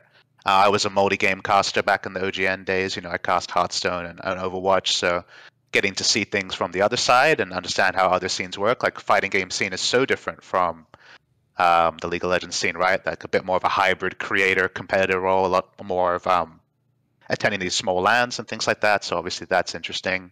I think around the League of Legends program, the biggest thing that right now I'm focused on is new fan acquisition, growing kind of FlyQuest stake among the LCS fans. I imagine you get leaked this data all the time, Travis, like the idea of like, who are you a fan of in the league and things like that. And FlyQuest was always everybody's like second or third favorite team, like appreciated for tree quests and the different quests that they did, and in general held in good regard. But when it came to like hardcore fans, that was something that we haven't necessarily made huge impacts on. And I think I've always had a lot of ideas of how to build fandom. It's something I thought about a lot as a caster. It's things I wanted to enact at 100 Thieves that didn't quite come together. So specifically around things like content and how to feature the players, and my philosophy around how to make that happen. It isn't, okay, well, I'm arguing for League of Legends resources over here, but Nadeshot's doing his vlogs. We have 4 other teams. We have many creators that also need access to those resources. Now I can decide a lot of what content looks like for FlyQuest and how we work on getting the new fans. Because it's one thing to have a stacked roster. Like obviously I'm very optimistic about the competitive results, but competitive results in a vacuum doesn't actually build as much fandom as people think it does. You need to surround that with lots of reasons for fans to buy in, and that's the part I'm ideating, hiring, and trying to chase down. So I haven't talked a lot about this, and I want to show, I want to actually get some stuff out there and show why people should be fans of FlyQuest rather than say pretty words like I did as a caster. I think I'm excited about what we can show in January and February for sure. And when you're talking about looking for new fans for FlyQuest, given the changes, is that going to be stay-at-home moms, or what is the demo that you think will be best targeted given the new schedule? That's a good zinger. Look, at the end of the day, like I'm hopeful that there will be people interested in watching the LCS. Now we can laugh about whether they'll be able to live, et cetera, but there should be new people following the LCS after a World Final. Like there just has to be, especially a World Final that had a lot of strong narratives around it. Like I felt like this was the most accessible World Final in years, which is crazy thinking it was Korea versus Korea in North America, right? But whether you're a fan of anime or casual fan from 10 years ago who remembers Deft and Faker, in their prime, you had lots of ways to jump in. So there will be new fans next year, even if you just say, okay, it's Thursday, Friday crowd, which was shooting to compete with Tyler 1. Like even if you want to be super cynical, then there will be some people who will take some interest in the LCS. So with that kind of like supposition of there will be new people interested in North American League of Legends, it's my goal to make it so that if you're a new fan, you want to be a fan of FlyQuest, and for people who follow other legacy orgs that might be waxing or waning in their interest in the LCS, we're here, we're loud, we're proud, and we're going to do lots of cool stuff. So again, that's talk, but I'm excited to show it next year. Mark, do we have any FlyQuest roster calls? Yes, we do. We have one more that's more about like Papa specifically, and then we also have a FlyQuest. Okay, fan I will save thing. my. We have 2 FlyQuest fans. Nice, awesome. They're here. Earthrat, thank you so much for the call. Anything that you want to shout out before we go on to our next caller? Just shout out to TGI and the sponsors. I'm a long-time listener, first-time caller. So thanks for having me on, and thanks. Yeah. Thank you so much, Bye. and we'll catch Thank you you. next time. All right, Mark is off to grab the next caller. Quick mention to folks, please stick around after the show. I'm going to be streaming for 2 hours. It's going to be a very chill stream where I'm hanging out. We can do some AMA stuff, et cetera, but it's a sponsored stream for a Marvel game. You can actually do ! Marvel in the chat right now, and between now and the next 7 days, if you hit level 2, and especially if you hit level 10, there's like extra if you get level 10. That's a very great way to support the channel, as it were, if you do that through my link. So, but please stick around so that you guys can keep me company while I'm playing that game. Scott is here. Scott, where are you calling from? Fort Worth, Texas. Fort Worth, Texas. What do you want to talk about? Wait, are you our second Fort Worth caller? Yeah, I think so. Okay. I think, yeah, Fort Worth. Trending. Okay. Fantastic. Well, hey, what do you want to talk about on the show? I just want to talk about how I don't think that the LCS teams keep their general managers long enough to fully kind of flesh out the vision that they had when they came into the roster. I kind of see this with specifically Peter Dunn and EG. And also, kind of Papa Smithy leaving as soon as, we had the 3 back-to-back final appearances from 100 Thieves, and then it kind of just gets kind of snuffed out a little early, in my opinion. I kind of did a quick Google search on like traditional sports. I know you love comparing to traditional sports, but based on Google, I saw that in general, about half of NHL, NFL, and NBA, half of those leagues tend to keep their GMs for more than 5 years, and some of the top 3 or so keep their GMs for more than 15 years. And in the LCS, none of the LCS teams have GM kept every couple of years. Their teams for 15, or their GMs for 15. So that's like really embarrassing. Yeah, but just quick correction: Peter Dunn, not the GM for EG. Head of coaching, or what was he called? Oh, my mistake there. Yeah, Andrew's been over there for a while, so they are actually an example of an organization that's kept a GM for a while. But why do you think it is that, like, what is the value in keeping a GM for so long, Scott? I just think that it takes time to you set these ideas. You get hired. You set the kind of a progress that you want to go throughout the years to be able to, and you have a certain vision that you want your team to be. Sometimes you have instant success and it's very obvious and your path becomes very clear. But sometimes, you're a bottom tier org. You need more time to kind of rebuild your brand, kind of re-get notoriety so you can sign good players and start winning. And I think it just takes time, and the GMs aren't given enough of it. All right. Well, Papa Smithy, you want to start us off coming from the GM role? Yeah, it's interesting. I mean, you're right that Peter Dunn wasn't a GM, but obviously he had a lot of vision, right? And him and Andrew put together a very compelling program, and people obviously are concerned that that's changed or no longer will be. I know there's a lot of smart people at that org. I think of like Nasser and Andrew and Kelsey now, who will obviously put it out there. But I think the caller's point around kind of like the value of vision in esports can definitely be debated, where it feels like every esports year is like 7 normal years. Like, feels like I've been at 100 Thieves a long time, and even though it was like 3 calendar years.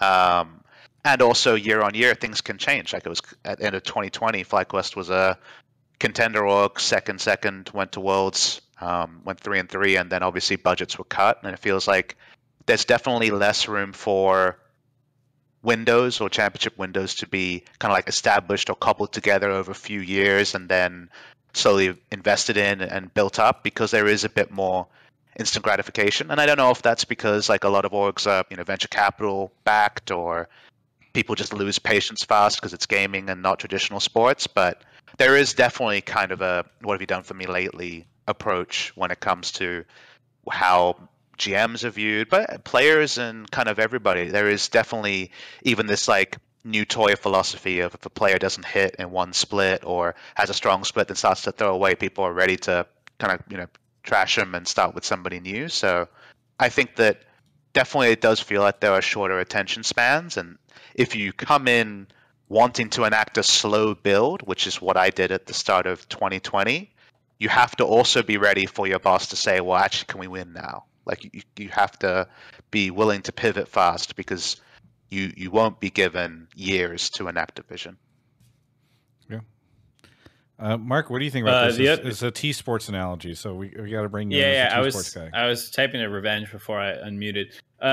I think that I don't like I followed pro sports for a while, T Sports, and I feel like the overall ecosystem is more stagnant. Like in a lot of ways, who knows if league makes it 50 years, 100 years, like some of these sports are pushing, but it does feel, kind of like it's still kind of early days in the sense where like things just change rapidly in how you run your challenger scene. You were franchising only, that was still only 5 years ago we're coming up on, that like wasn't that long ago. So even if you had a 5-year fucking plan, you literally still wouldn't even be hitting it if you were laying that out in franchising or whatever. And like, I don't think you could have predicted. Right? Yeah. It's coming up on the 5th year. So like, 18, 19, 20, 21, 22. Okay, I can't do math. Your 5-year plan just ended, right? Like now you can retro and see how you did or something, right? Like, well, how many of those orgs are around that tried to enact a 5-year plan, right? Even the orgs have turned over since then. Yeah, exactly. So like just the rate of change in esports is so much larger that like I can somewhat understand this more aggressive pace. Though I do agree if you're trying to like enact something like what EG has been talking about recently about like, oh, well, we want to convert players from the hot new other games to League and get them in or something like that. Like you're realistically looking for 4 or 5 years. And I guess that's like somewhat what 100 Thieves did. You could argue with like Tenacity and Busio and these guys that they kind of had their hands on for a while, stuff like that. But like, again, that's kind of tough to do in the League esports system. So I do understand a little bit of the higher turnover rate. Yeah, I don't have much to speak on this because I'm an idiot when it comes to anything GM or coachy or whatever. But I'm glad that both Mark and Papa Smith are here to answer your question, Scott. Anything you want to shout out before we take a quick break? No, I just want to shout out, Alienware, Grubhub, of course, my boy Josh, and Papa Smithy for winning the offseason. Thank you so much for the call. Catch you next time. All right, we're going to take a quick break to talk about Grubhub. Shout out to Grubhub. So if you are a Grubhub user, there's a very good chance that you have seen your Grubhub recap pop up. But if you are able to access your Grubhub recap or you haven't seen it pop up yet, we're going to do something kind of fun this week, a little different than normal. If you tweet a screenshot of your recap to myself and Numi, that's at Numi, Numii. 3 I's, right? Numi, it's triple I. Numii on Twitter. Yes, you're linking in the chat, but I think it's also important to say verbally for podcast listeners. Tweet it at me and her and just a screenshot of it, and you'll have a chance to win a Grubhub gift card this coming week.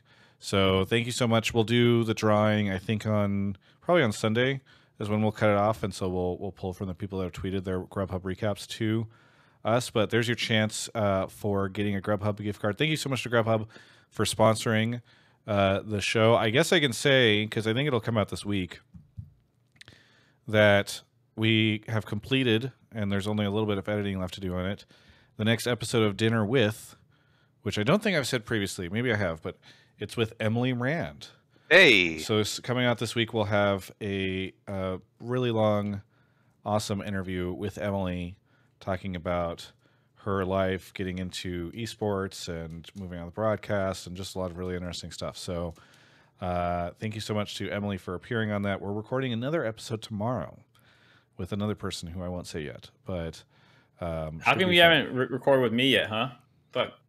Do you want to? I feel like it's difficult to get you to do things sometimes. What? It's easy. I only record episodes with people who will tell me that they're planning on getting engaged soon, and will tell me about how they've bought the ring and all that stuff. You know? All right. It's got to be somebody I'm particularly close with. Anyway, thank you so much to Grubhub for sponsoring the show, and stay tuned for the Dinner With episode. Also, be sure to get in on that giveaway. Anyway, thank you to Danny Grimm for gifting 5 subs, Elmo Kill for gifting 5 subs, and Hammersmith as well for the subs or for the sub. Really appreciate it.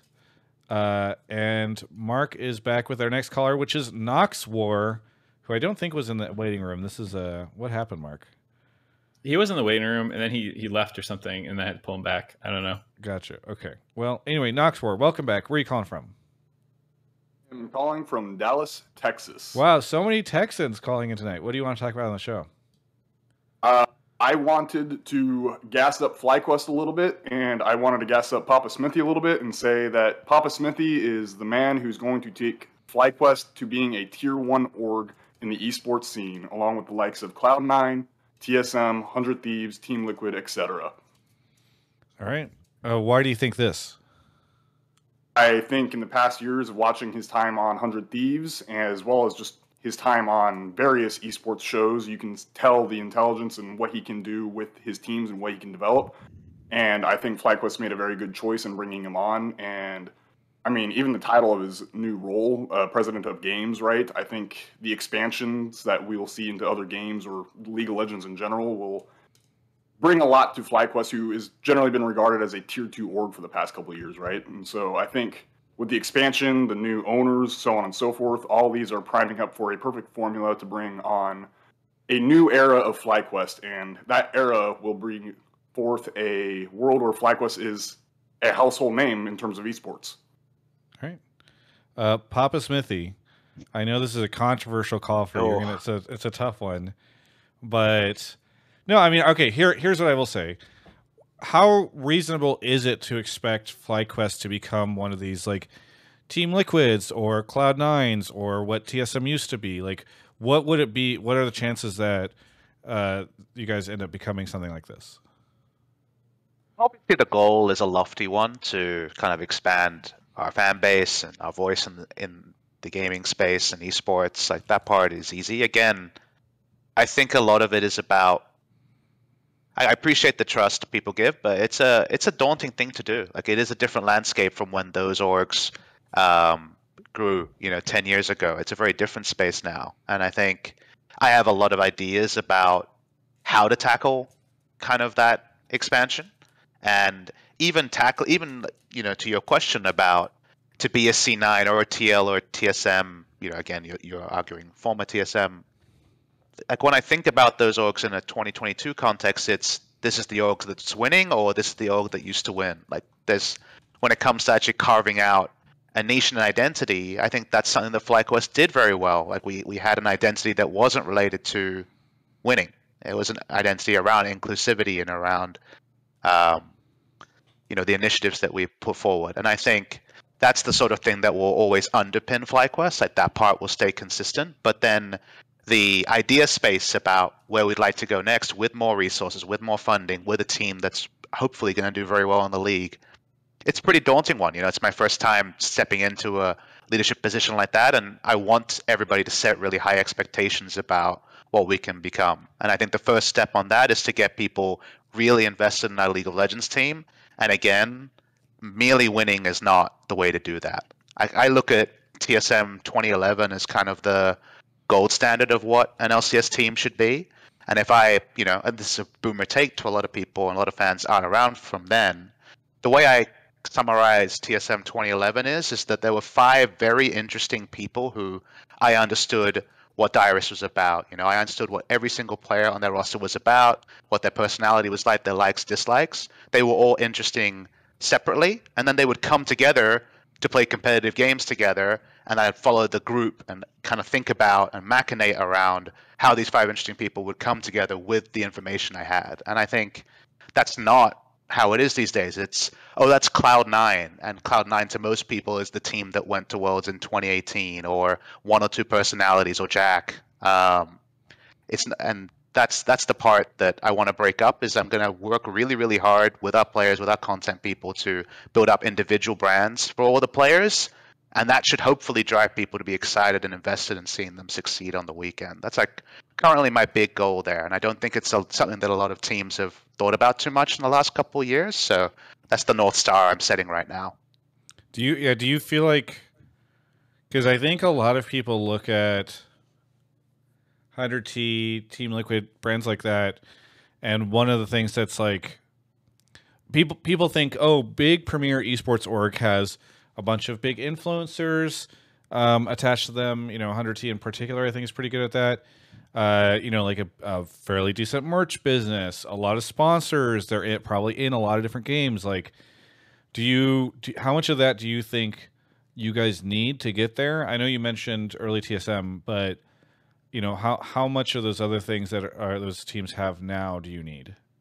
So the conversations we're having, right, is if all those things are on the table, what feels right? And I think rushing into committing to a group of influencers or multiple titles before we've even wholly got on top of our home game in League of Legends is a rush. But the answer is going to be case by case. Like, do they fit the FlyQuest? Do they fit the FlyQuest brand? Are they people that are what they would consider endemic for what we're already about?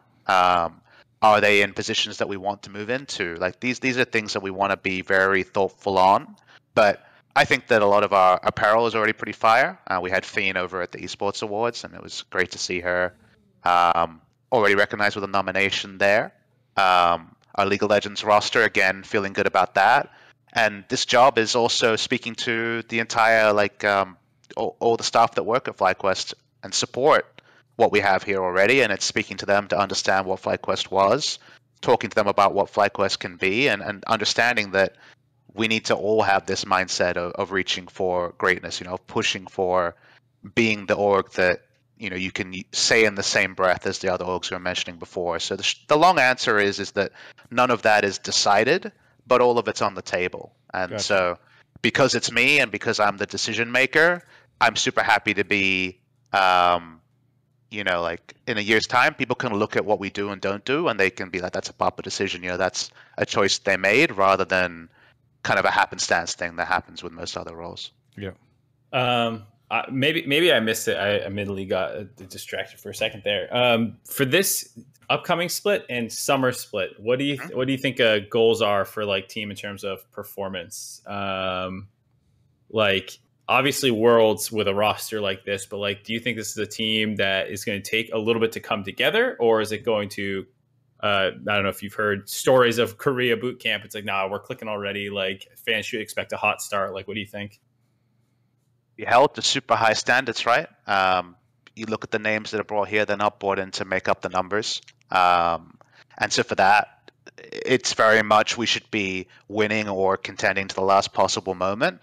To your question about will there be a warm-up time, I think there has to be. We do have 2 people learning English for the first time and trying to get on top of that. I think around them having someone like Impact and now Song as bridges for the language and culture gap is going to be super helpful. But when we're on stage, the white noise is there, the fans hopefully are there too. Will there be moments where there'll be like a misunderstanding? For sure. I imagine we'll be hot starters but shaky and potentially throw some games in the early weeks, but I don't think that I want to use any excuses about language and stuff like that to affect our final positions.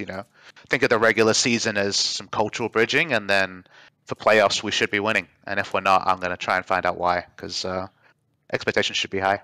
Mark, is this our roster caller? Or do we have another one? We have one other kind of FlyQuest caller, but we'll see how that one goes. Okay. Why? Well, I'll just ask the question then. So when you left 100T, you said that you felt as though the approach to roster building over there, or like their goals, I forget the exact wording that you used, was you didn't feel it was the same as it was whenever you first joined the organization. I don't know if you can speak to a little bit on how that had changed and shifted over time, and then maybe on the contrary, how is FlyQuest more in line with what you were hoping to accomplish, or the philosophy that you had in mind whenever you were over at 100T? Well, I think the language I used roughly was that the vision had changed, and when I joined, it was League of Legends our primary title. Success in League of Legends has eluded us, so even though we got close in the first split, we want to invest in, whether it's a long-term plan or whatever it is, like League of Legends our premier title, that's where things are at, and that's obviously how we built out the roster. We built out slowly. 2020 wasn't a year to write home about, but we built up a lot of good systems, then budget increase and contending roster from there.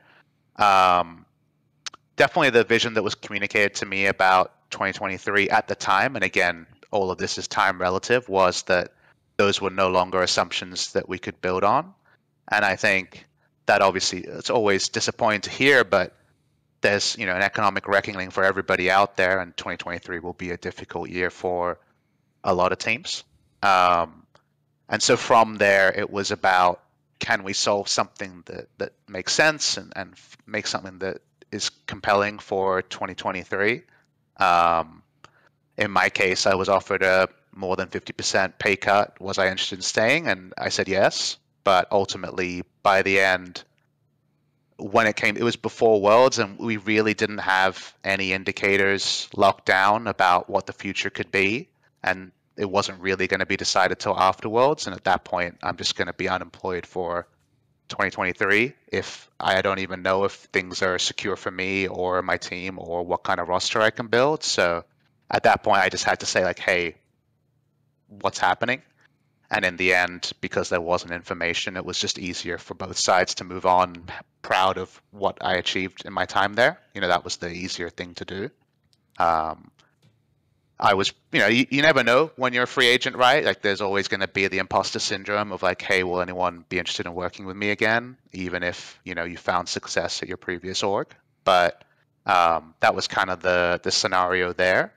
And then with FlyQuest, the nice thing is that I'm moving to an org that owns traditional sports teams. The ownership group owns the Florida Panthers. This is not a VC-based pickup. It's very much, this is part of our sports portfolio. We're looking at the long term. We want to build fans. We want to build our esports side of the business. So you can tell from the roster that we clearly have one of the more pricey rosters in the LCS. Less than the expenditure is always something people are going to be interested at. If this was a roster fielded in 2022, we would probably be third or fourth highest spend because the whole overall market has gone down. But it's a spendy roster. It's a splashy roster. We have a player who's going to pick up most player of the games. Like one of the MVP awards at the LCK Awards in a couple of weeks, and a rookie from Korea we're very excited about. So I think definitely the org I walked into was open to championship roster, but they were also open to a developmental roster if the championship pieces fell through. But Vikla came in early. Prince said he wanted to join, so damn it, let's try and win the whole thing, right? That's kind of the way the offseason goes. So it sounds like when you left, there was no, like, the Doublelift Bjergsen stuff had not started up. Because I think a lot of people get the timelines confused, right? Where they're like, oh, like, I saw some people half joking in the chat saying, like, oh, Papa Smithy hates Doublelift and Bjergsen or something like that, right? Because they don't, the timelines get skewed. No, I think the funny thing is that I think 100 Thieves, where they were when I left and what they ended up with is like night and day. Like, I think they super overachieved given the scenario they were in. And part of that was that both players were available. Like, neither of those players were available back before Worlds, right? Bjergsen was on a multi-year contract on TL. Doublelift was considering unretiring, but was still retired at that time. And you think about what the lure is for those players to 100 Thieves. Obviously, Doublelift has been very public in talking about the fact that he didn't join the team for salary. He's joining for what the org is, and the org is fantastic at doing content and branding. And I imagine you can have Doublelift and Bjergsen as Juvie ambassadors and things like that. I think there's a lot of brand add to Doublelift and Bjergsen from the 100 Thieves side, and then the roster they're able to field is very compelling for what I imagine, if it's ever leaked or gets out there. I don't have the numbers, but I imagine it's going to be a pretty modest spend competitively for what should be a very competitive team, and with some players who I have a lot of love and affection for. The rookies like Lucio and Tenacity that I both brought on to the amateur team. So I think ultimately for both sides it worked out. I think 100 Thieves have a super compelling roster, and the opportunity at FlyQuest, and the other opportunities that I declined to come to FlyQuest were also things I would find very exciting. So I think it's just a rare win-win in esports. You don't have them too often. Yeah, clearly I should quit my job and see what offers I get. What Papa Smithy is saying there is that he didn't know they were coming, so he can still hate them, but his decision was not influenced by the inclusion of Doublelift and Bjerg. Yes, true. He might hate them. Yeah. We don't know. He might still hate them, but it's unconfirmed at this time. Noxwar, thank you for the call. Anything you want to shout out before we go on to our next caller? Yeah. So I had my co-host on here a couple weeks ago, and we are part of the Flight Check crew. We do a fan-based podcast for FlyQuest. But along with that, I'd like to just shout out, because you've been wanting to promote fan content in general, right? NA Men, awesome group of people. Go check them out. 100 Talk Pod as well. They run 100 Thieves one, Live Evil, EG one, C9 Body. They do it for Cloud9. Go check out all these awesome fan podcasts, and thanks for having me on, guys. Yeah, thanks for coming on. We'll catch you next time. All right, we've got 2 callers. We're going to have to move through them a little quickly, but off mark goes. Thank you to Tameable Bread, Daddy Please Spank Me, Knight of Rohan, Photo LOL, and Lost3560 for the subs. Very appreciate it for all the support. And we should have Mark coming back here in just a second. This is our last show of the year, so thank you to everybody who's tuned in through 2022 and looking forward to doing the show in 2023 at our new time of 4:30 a.m. We think we've looked at the Twitch data, and that's the best time. Elmo's here. Elmo, where are you calling from? Hey, I'm calling from Boulder, Colorado.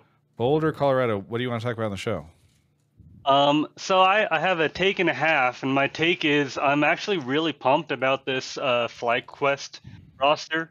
Although I'm not super familiar with Vikla and Prince, I think the other 3 are really strong, and I'm also super fucking bummed I won't be able to watch any of their games live. So that's I guess I'm the angry fan take and the FlyQuest maybe not copium but hopium take.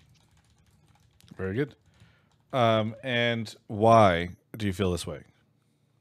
About which part, the FlyQuest or the annoyance towards LCS? But well, the FlyQuest part, really. So FlyQuest, I mean, I think this is a great example of good roster building as opposed to the normal shotgun approach that we see. I mean, Impact is a stud, and with Spica as getting to be a veteran at this point, he'll be able to babysit Vikla if Vikla needs it. I don't know. But that's always a good have, right? To have a veteran jungler when you have a younger mid. And I think I was very impressed with Ayla the few times that he's played. I've been very impressed with him, and I think they're just I think they have a chance to be a hell of a lot more cohesive than a lot of the rosters we've seen in the past 5 years. Very good. All right, let's start with Mark on this one. Before we get to Papa Smithy, what is your take on the FlyQuest roster? And also, how hard is it to have a take, given how many of these players are from regions that you probably don't cover as much? Well, I mean, I don't know if you'd call Academy a different region. I mean, in its own way. In its own way. Yeah, I mean, at least the next thing I'll say is Ayla always went far enough in the like Academy Finals and Proving Grounds and stuff to like end up watching him. You know, some of those other guys get knocked down the first couple rounds. I'm like, I really don't know what I'm saying about this person, but I watched enough of TLA, and I also am good friends with Spawn, so I'm pretty sold on Ayla. He also had that stint where he subbed in and like looked like one of the best supports in the league on Team Liquid. Very stacked roster, but like they actually looked really good during his time period, which was like maybe the best time period that Team Liquid looked that year, honestly, was when Ayla was in there. No shot at Core JJ, and like obviously a lot of things happened over the course of the year, but like, yeah, I'm very excited for him to finally get the opportunity. I think Speak is just a really hype player, and it just was a tough last year for him, and Impact's obviously the greatest top laner of all time. So like that's 3 really nice building blocks. I think it's not a shotgun approach, but like your 2 carries being Korean imports, very familiar with me when we went Phoenix and Piglet, and I think like the term firepower, like I don't know like a better term for it, but just like you feel like these guys have the ability to just pull games out of their ass sometimes, even if like the coordination is not 100% there, or like you didn't have the great early game. Like sometimes they just make a play and you win a game, and like that is something that is undervalued sometimes. I think like everyone wants like the consistent, everyone wants the big brain macro, and it's like, yeah, well, sometimes your player's an idiot and is caught out of position, but he outplays them and it works out, so who cares? And we'll see if Vikla and Prince can bring a lot of that carry that they were having in the LCK.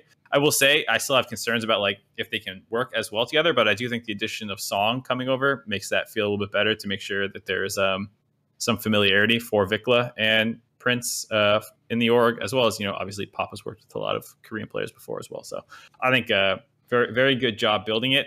You didn't mention their very suspicious jungler. I didn't mention Spica. Yeah. Very briefly. Very briefly. I mean, I said I was just his last year was tragic. Yeah. I don't know what to say about that. But I don't know. I just thought it was funny to have someone be like, "Yeah, I'm really excited for Papa's new roster. I just can't fucking watch it because of any time." Yeah. I mean, while we're on the roster stuff, and before we get to the second part about not watching, I know that you were not the one who was directly building the roster, Papa Smithy, but maybe you can talk a little bit about the philosophy and what those conversations were like as it was being built. Well, I'll cannibalize. We have a piece of content coming out later in the week with Nick and I talking about. You have a piece of content coming out? Come on, we did 6 video announcements and another piece of content coming out. I think we're clearly on the fans want content train. Yeah. And I just said we're going to try and make 5 interesting players with FlyQuest content into covering the matches. So we're committing to content. People like content. Please follow the Twitter and YouTube for FlyQuest. But to your point, I think I listened to your takes, Travis, and I think you've been the person kind of like popping the balloon a bit on Mark's optimism around the roster. So I think honestly, like I saw some FlyQuest fans be like, Travis is just a hater. But wait, really? Where? Yes. The FlyQuest subreddit? Because you are a hater. Like that's fair. I like the hater. I think your narrative. I used to be called a 100 Thieves hater. It's true. You're just a Pop Smithy hater, which that's what we're learning here. Papa Smithy hater. I thought because I used to be known as the shill, and so I feel like if I've transitioned from shill, but to you hater, only shilled their marketing. You didn't shill their team. Well, I just mean like I was just known as a general shill.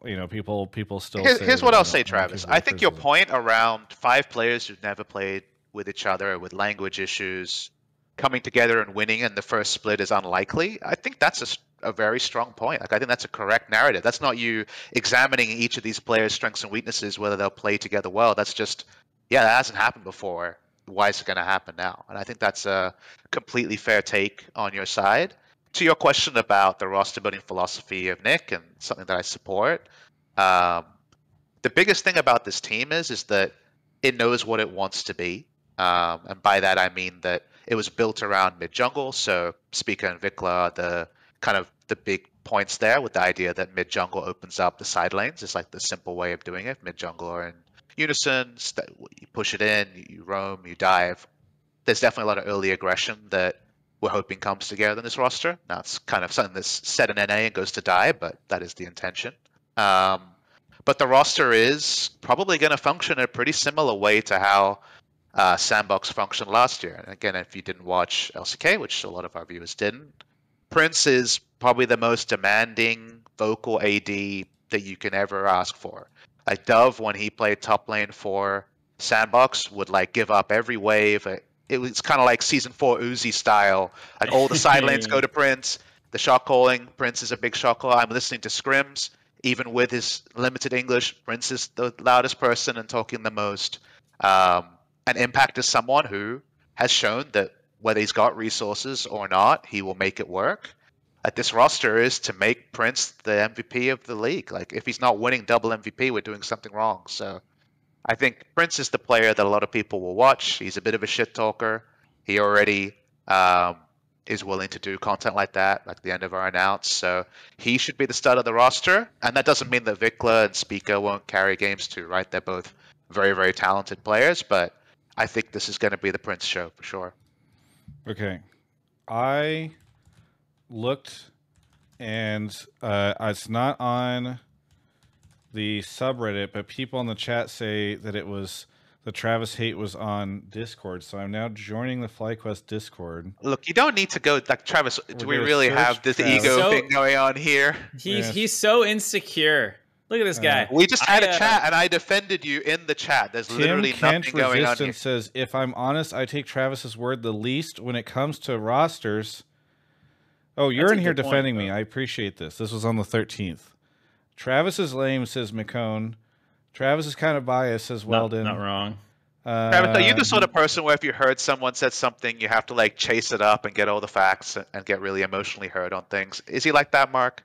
He's got a running doc of everything anyone has ever said to him. Oh Ian. boy, he's got the equivalent of the like season 4 Mythy Int list. Or I what? don't watch Death Note, Yeah. or anime, but if I did, it would be Death Note. I hear good things. I, hear um, it's philosophically aligned. I saw. I talked about how people thought I was hate reading, and I realized I phrased it wrong. Where I said I like go to subreddits whenever something dramatic happens to see what people are saying about it.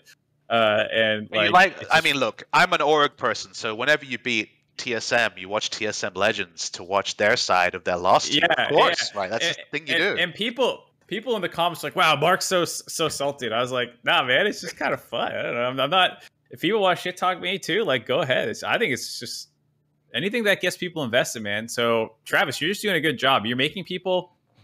You're the heel for FlyQuest. That's fine. Did you see all the CLG clips of me when they put out that video of Yes. of, like their end of year like running? I will say, I mean, back? I think Pop Smithy was also kind of saying this, but I don't think anything I'm saying is that controversial. This reminds me of in 2019. Like, I haven't ever had, like, it's been very rare that I'll piss off like an entire community of fans or something. But in 2019, I had the very controversial take that G2 were not the favorites to win Worlds.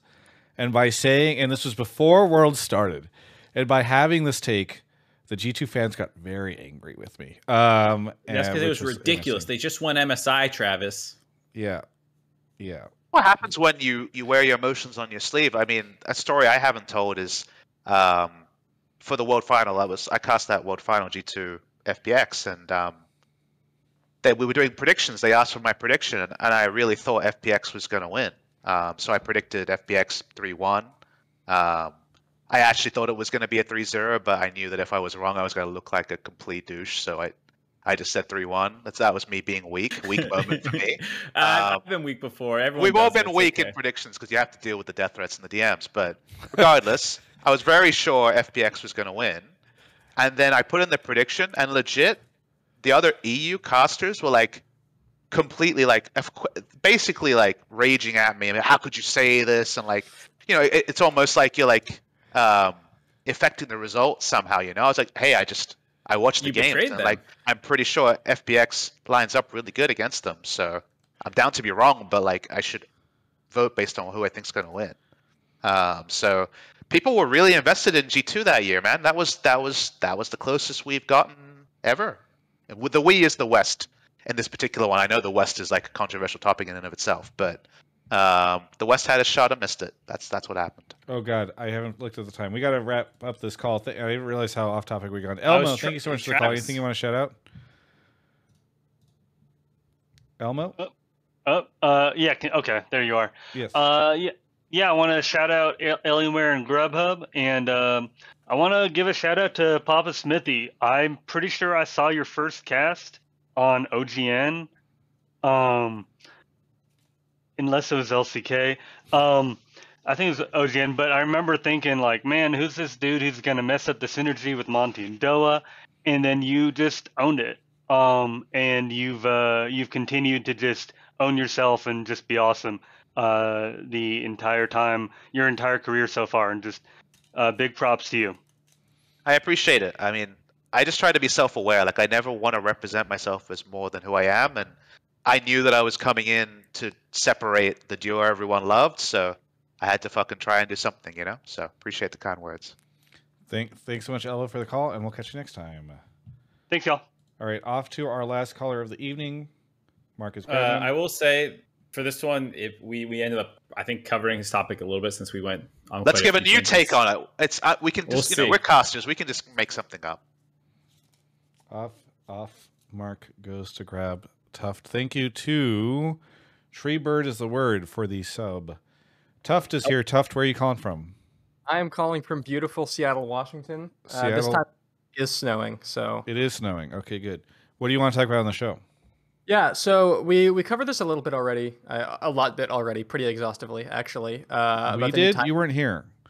We as a collective unit. unit Homie thinks he's part of the team joke or meme. Anyway, sorry, continue. Where's the Drake picture? Yeah, where's the Drake picture? But I think that my take on this was that the new time slot changes have showed that Riot either is not interested or is willing to sort of throw to the wayside their ambitions to let the LCS specifically, maybe not league as a whole because of the stuff that other regions are doing, but the LCS specifically as being sort of a multi-generational sports media project.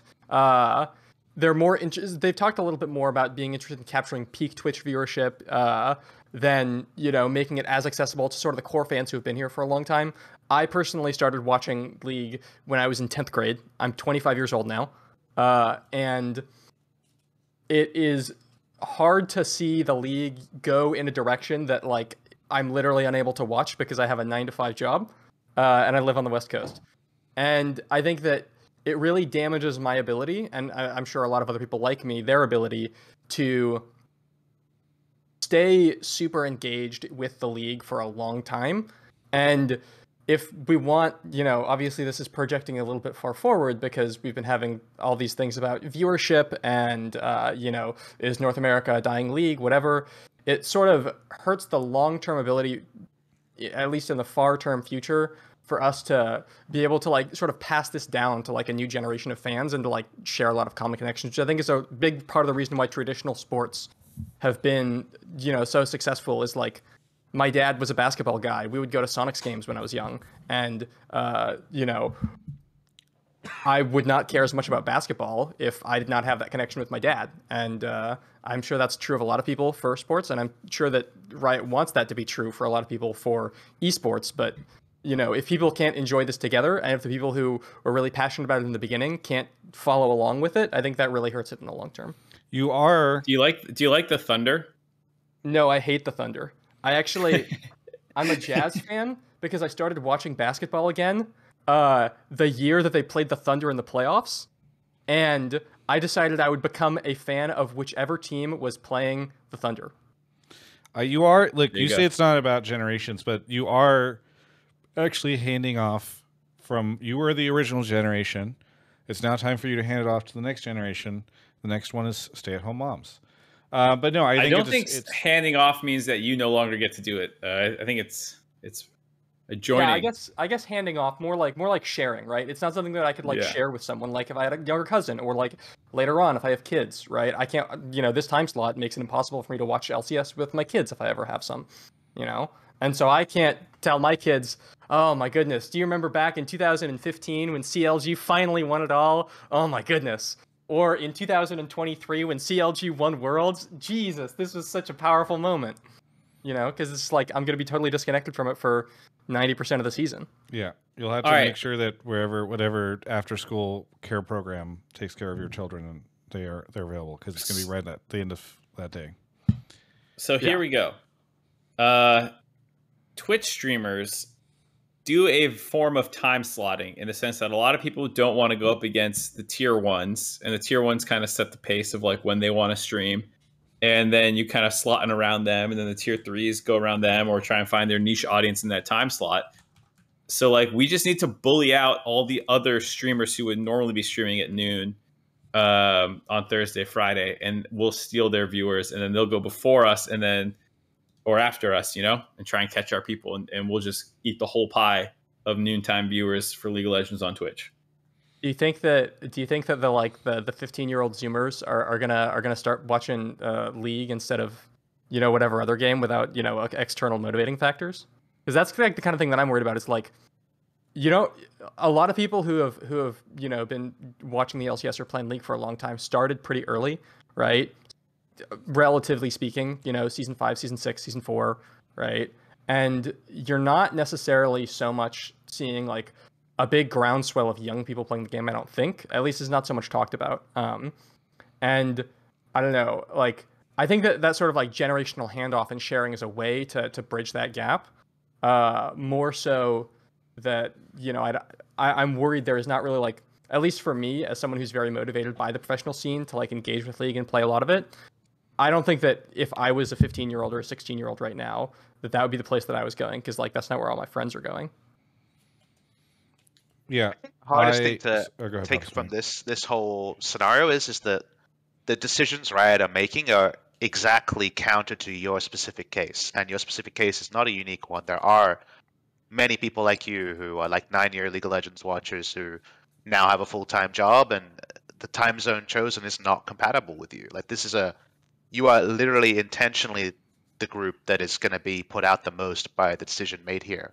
And the change that's being made has to be to find more people than are being lost. Otherwise, the change hopefully would not happen. I don't have all the exact data on that to know all of those decisions that weren't made with me in mind, but there has to be this idea that there is more new than is going to be lost. But the idea of generational fans or Saturdays and Sundays where you relax with your friends at this time, like that is being willfully subverted. That time is going to be Valorant now, and like Valorant was going to be theoretically picking up new fans around that time. So that's the tricky part, is that with this change, you literally are displaced. So I mean, your idea of displaced fandom is true. Like you'll have to either fall away from League or interact with it in a different way, whether it's highlights or second screen watching, and things like that. And that's the awkward part, is Riot is making a move that will displace you, trying to find more people, and they say they will, and as an org we have to believe they will, because that's, what's the alternative at that point? Like, we don't actually have the ability to change that. Like, we have to hope this comes together. Yeah. I mean, the alternative is people speak up. People are speaking up, just to be clear. Yeah, well, I'm okay. I'm curious, and I'm not trying to call anybody out. I'm surprised I'm not seeing more people speak out. I don't feel like I've seen that many, right? Like, especially anybody who would you expect to speak up that hasn't? Give me not a name, but an example. No. You're right. I think it's the difference between expect and hope. I would love it if the teams came out and said, "Hey, we don't think this is good," or the Players Association, or ideally both. Like, I think that, look, whenever the days were moving between weekends and weekdays, I think that was nuanced, right? Like, there were a lot of people there who were like, "Oh, okay, like this is actually better for me," or "I'm happy about this," or whatever, even if there were some people that were frustrated. I think this has been so universally rejected by the community, and Riot has refused to explain, because they're going on vacation, which is, I think, fine. They just shouldn't have posted this right before the vacation, that there is an opportunity here for, like, the teams and even, like, the casters, and, like, I know it's risky or whatever, but, like, a lot of people could come out and push back on this. And, like, I'd really like that. To Travis's point, I think Azael, Raz tweeted a little bit and supposedly talked about it on stream. I didn't see the stream. I was busy last week, but, like, I think there has been a feeling from the community that it has been under discussed by a lot of people who traditionally do discuss things. And I don't think they're wrong in that. And to agree with Travis there, like, I haven't really seen, like, a long thought video from a player, or, like, on the team side, or, like, many of the owners. But I feel like I see, like, 2 years ago when some changes were made to, like, playoff seeding, like, lots of coaches were just, like, all over that, and there was, like, huge discussion threads about, like, should first seed get to pick their opponents or not? Like, I saw more discussion about that, I feel like, than this time change. Maybe I missed it, but, like, I do, to Travis's point, agree that for the fans, if you're following a lot of us, it doesn't seem like it's been talked about, for how much of a gut punch it feels like for some. I'll go on record for myself, because I could be accused of under discussing it too, even though I feel like I've been as forward on this as I can be. I think when it comes to the choice of days, my impression from what I've seen is that it wasn't a choice I had. Certainly wasn't a choice I was given personally. So Thursday, Friday is chosen. Got it. I think when it comes to the times, I come in skeptical, because PST literally cannot watch games 1 and 2 unless it's on a second screen, or they're not in school or work on a Thursday, Friday. I'm given information that says that Riot has great optimism around how this can be really good. The information, it's like, it's not causal, but it's like, okay, I could see it. Then from that point on, I can kind of deride the information and say, well, it's not enough for me, or something like that. Obviously you can do that. For me personally, as how I deal with things like this, like, Monty and I were always yin and yang with these things. Like, Monty is the ultimate, this seems wrong to me, I'm gonna shout it at the top of my lungs person. And I was always, okay, I'm going to go directly to the people who I know are sound and smart decision makers at Riot and send them my feedback and be clear about where I stand on this.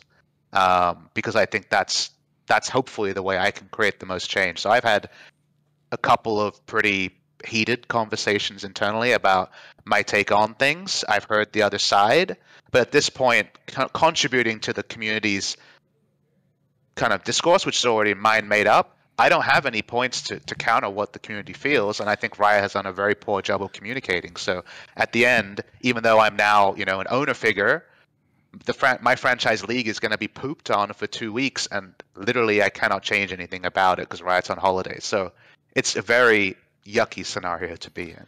Yeah, I think that's fair. I do think that there's a world here where, like, if the players and if the teams were vocal about this for intermittently over the next 2 weeks, then you end up in a situation where everything's on fucking fire the day that Riot gets back, and there's a lot of incentive, and like, because there's almost, like, strategically speaking, there's an opportunity here to capitalize on the poor job they handled with the communication. They did not take up the room. They just sort of dropped a note and then left. And there's an opportunity for everybody else in the space to really fill that room with so much commotion that by the time they get back, there's incredible pressure for them to adjust this. And I think people just generally are not, from my conversations with people, I think people are not, there's not enough momentum or movement for everybody to kind of come out and do that. One thing we haven't talked about, which we should talk about really quickly here at the end, is we talked so much about we didn't like the schedule. I don't think any of us have talked about when we think would be a better time, if any of us feel that way. The funny thing is, at the end of all this, I will just say, I think it should just be 2 hours later, and I think they should invert the team schedule stuff. Like, if you told me that you started the thing at 2, and you started with the less engaging matches, which meant that the LCS starts at 5 on the East Coast, and that by 5 o'clock on the West Coast, you've got the 2 final really great matches, and viewership has built to that point in time. I would pick 2 or 3, but I feel like from a negotiation standpoint, it's easier to say 2. But just 2 hours different makes a huge change. Mm-hmm. I think the other thing too is I actually still think you should start with a banger. Everything that all of us know about Twitch metrics is like getting people in the door is huge because people AFK, people do other things, viewers linger. It's much more important to get your viewers in quickly than it is to like stack towards the end. So I would still say you would want to start a game at the beginning because otherwise, like if you put 2 stinker games in a row at the beginning, let's say, and you try and backload your schedule, then you just get like 50, 60K views for those or something. I don't know what the views are going to be, but like, you're going to be at much lower than if you put a really good game first and then put in two poopy ones and then put the next 2 good ones at the end. If that's where you think your core viewership wants to watch. You obviously want your best games at your core viewership, but I also do think there's a very important part of starting a broadcast. If it's because you're not getting a host from LEC now, right? Or whatever, or like there's no lingering fans just shifting over. Like you have to build your audience up and you want them to be excited to tune in. And they're not going to do that if it's like, I don't know, IMT games at the start of every day. Your point, Travis. Like that was what I assumed would happen because I like the way LEC broadcast is built with the match of the week, the main event, the boxing undercard, the wrestling undercard, picking up to a main event, right? That's how I feel like broadcast should be. But my understanding is the data suggests that won't work, so that's why it isn't like that. I just the thing you run into there is it's Friday Night League again, where there isn't people watching at 10 p.m. EST. Yeah, that's basically what the data says. Now that sucks to hear, like I want it to be like that, but that for sure that was something they considered and aren't doing. So maybe there's the argument that the people that are there are North American. You have a higher percentage of North American viewers do it anyway. Like I get that as a concept, but that is clearly not what they're doing, even if I wish it was. Yeah. All right. Well, hey, thank you so much, Tuft, for the call. We've gone way over tonight. So we got to wrap up. But thank you so much. Anything you want to shout out here at the end? I guess shout out NAMN, obviously, saving North American League of Legends, one thirsty Busio tweet at a time. Shout out the Counter-Strike team that I run socials for at GG Detonate. We just won our ESL Challenger relegation, so we're back in the league, baby. And shout out Travis, because it is, I'm sure, not easy to be such a huge central pillar of the community and be one of the only really loud voices that is out here championing the day-to-day fan experience. As someone who, as Papa was talking about earlier, is now part of the audience that the LCS does not see as valuable or as sort of worth discarding in favor of some other viewership group demographic. It's nice to know that there are a lot of people in the community who are really out here just fighting the good fight. Yeah, thank you so much for the call. I really appreciate it. Thank you for the kind words. Yeah, of course. Yeah. All right. This concludes our final episode of the year. I want to give a huge shout out to Papa Smithy, because it is rare, especially this time of year, that anyone reaches out and says, hey, I'd be down to be on the show if you're interested. And it's very, very nice to have you on for this episode, because I think not only were we able to talk about FlyQuest and get excited about the team and the decisions that led to that, but also I think just having your perspective on and being able to talk a lot about everything from the team side to your time as a caster and all that stuff, and I think it's really nice. It's not just me and Mark going back and forth whining about stuff. So I really do appreciate you coming on. So thank you. Yeah, it's a pleasure to be here, and I understand that there will be people that listen to the start of the show and they're still wanting more, more anger or more being more upset, and it's one of those things where I know what I know, and that gives me pause. I know that there's stuff I don't know that other people should be bigger experts on, and I have to be glass half full on that. Otherwise, we're just kind of wading into an inevitable defeat. So I'm hoping that the data is sound and that there are viewers out there that we can grow to, because we're about growing NA viewership, and if we don't do that, then the generational fan that is being displaced, sadly, being knocked down for new construction, it'll be a moot point either way, right? Yeah. Mark, what do you want to shout out, plug here at the end? Shout out Ashley, my fiance. It's been weird, dude. I'd say that's one of those shifts where you're just One word to say though, the double E with the accent sounds good to say out loud. It was funny. Sunday we were both just unable to do anything. She's this weird shock where she's like, "Why do I have a ring on my finger? What the hell is this?" So it's been fun. But yeah, I'll be doing a Blame Game this week, talking all about this. I might do one also on the talking FTX all about thing. the engagement. No, the fucking. Who's change. to blame for this engagement I find myself in? Boo. But yeah, those two videos. What were you gonna say? I said it. You just didn't fucking hear it because you're talking over me. Go ahead. What's your shout I was distracted by Zajeff's sub. Thank you, Zajeff. Okay, Papa Smithy, what do you want to shout and plug? Shout out to the fans. Always appreciate the kind words after leaving 100 Thieves. For the people who are interested in the FlyQuest journey but hesitant or have another team they're fans of, hoping we can win you over with solid content and investment into elevating our players as stars. I'm very confident on the competitive results, but a lot of the Papa Smithy impact is going to be around how we position ourselves in org. As Travis is saying, what titles we get into, what influences we bring on, what other initiatives we do, how much we stay close to the vision of FlyQuest that Trisha left us. There's a lot of these things, these really heady things to get my head around, and I'm appreciating that. It's stressful, but looking forward to being judged by the things I get involved in. So if you follow the FlyQuest Twitter or YouTube, hopefully there's going to be fun stuff to watch there as the year goes on. And for me, I just want to thank everybody who supported TGI in 2022. We did some really cool things. Shout out to Riot. Next year, I will have a really typical work schedule. I'm going to be working, and I'm going to have my Friday nights and my evenings free. So that's the one. Saturday's the group day off for LCS too. That's exactly. fun. Travis, did you see the jokes that people are making about how Hotline League should go to the middle of the day to celebrate as solidarity? Yeah, I haven't seen enough data to convince me that would be a good decision for. Well, our the viewership's broadcast. higher actually earlier in the day than it is right now. True. Yeah. Anyway, that's it, everybody. 2023, big stuff for all of us. I assume I'm gonna be a best man. It hasn't been officially said to me, but Whoa. Well, I can tell you that's not happening right now. I'm excited for my new role next year. Dynamic's gonna get awkward now. This is sure. That's been Hotline League, everybody. We'll see you all in 2023.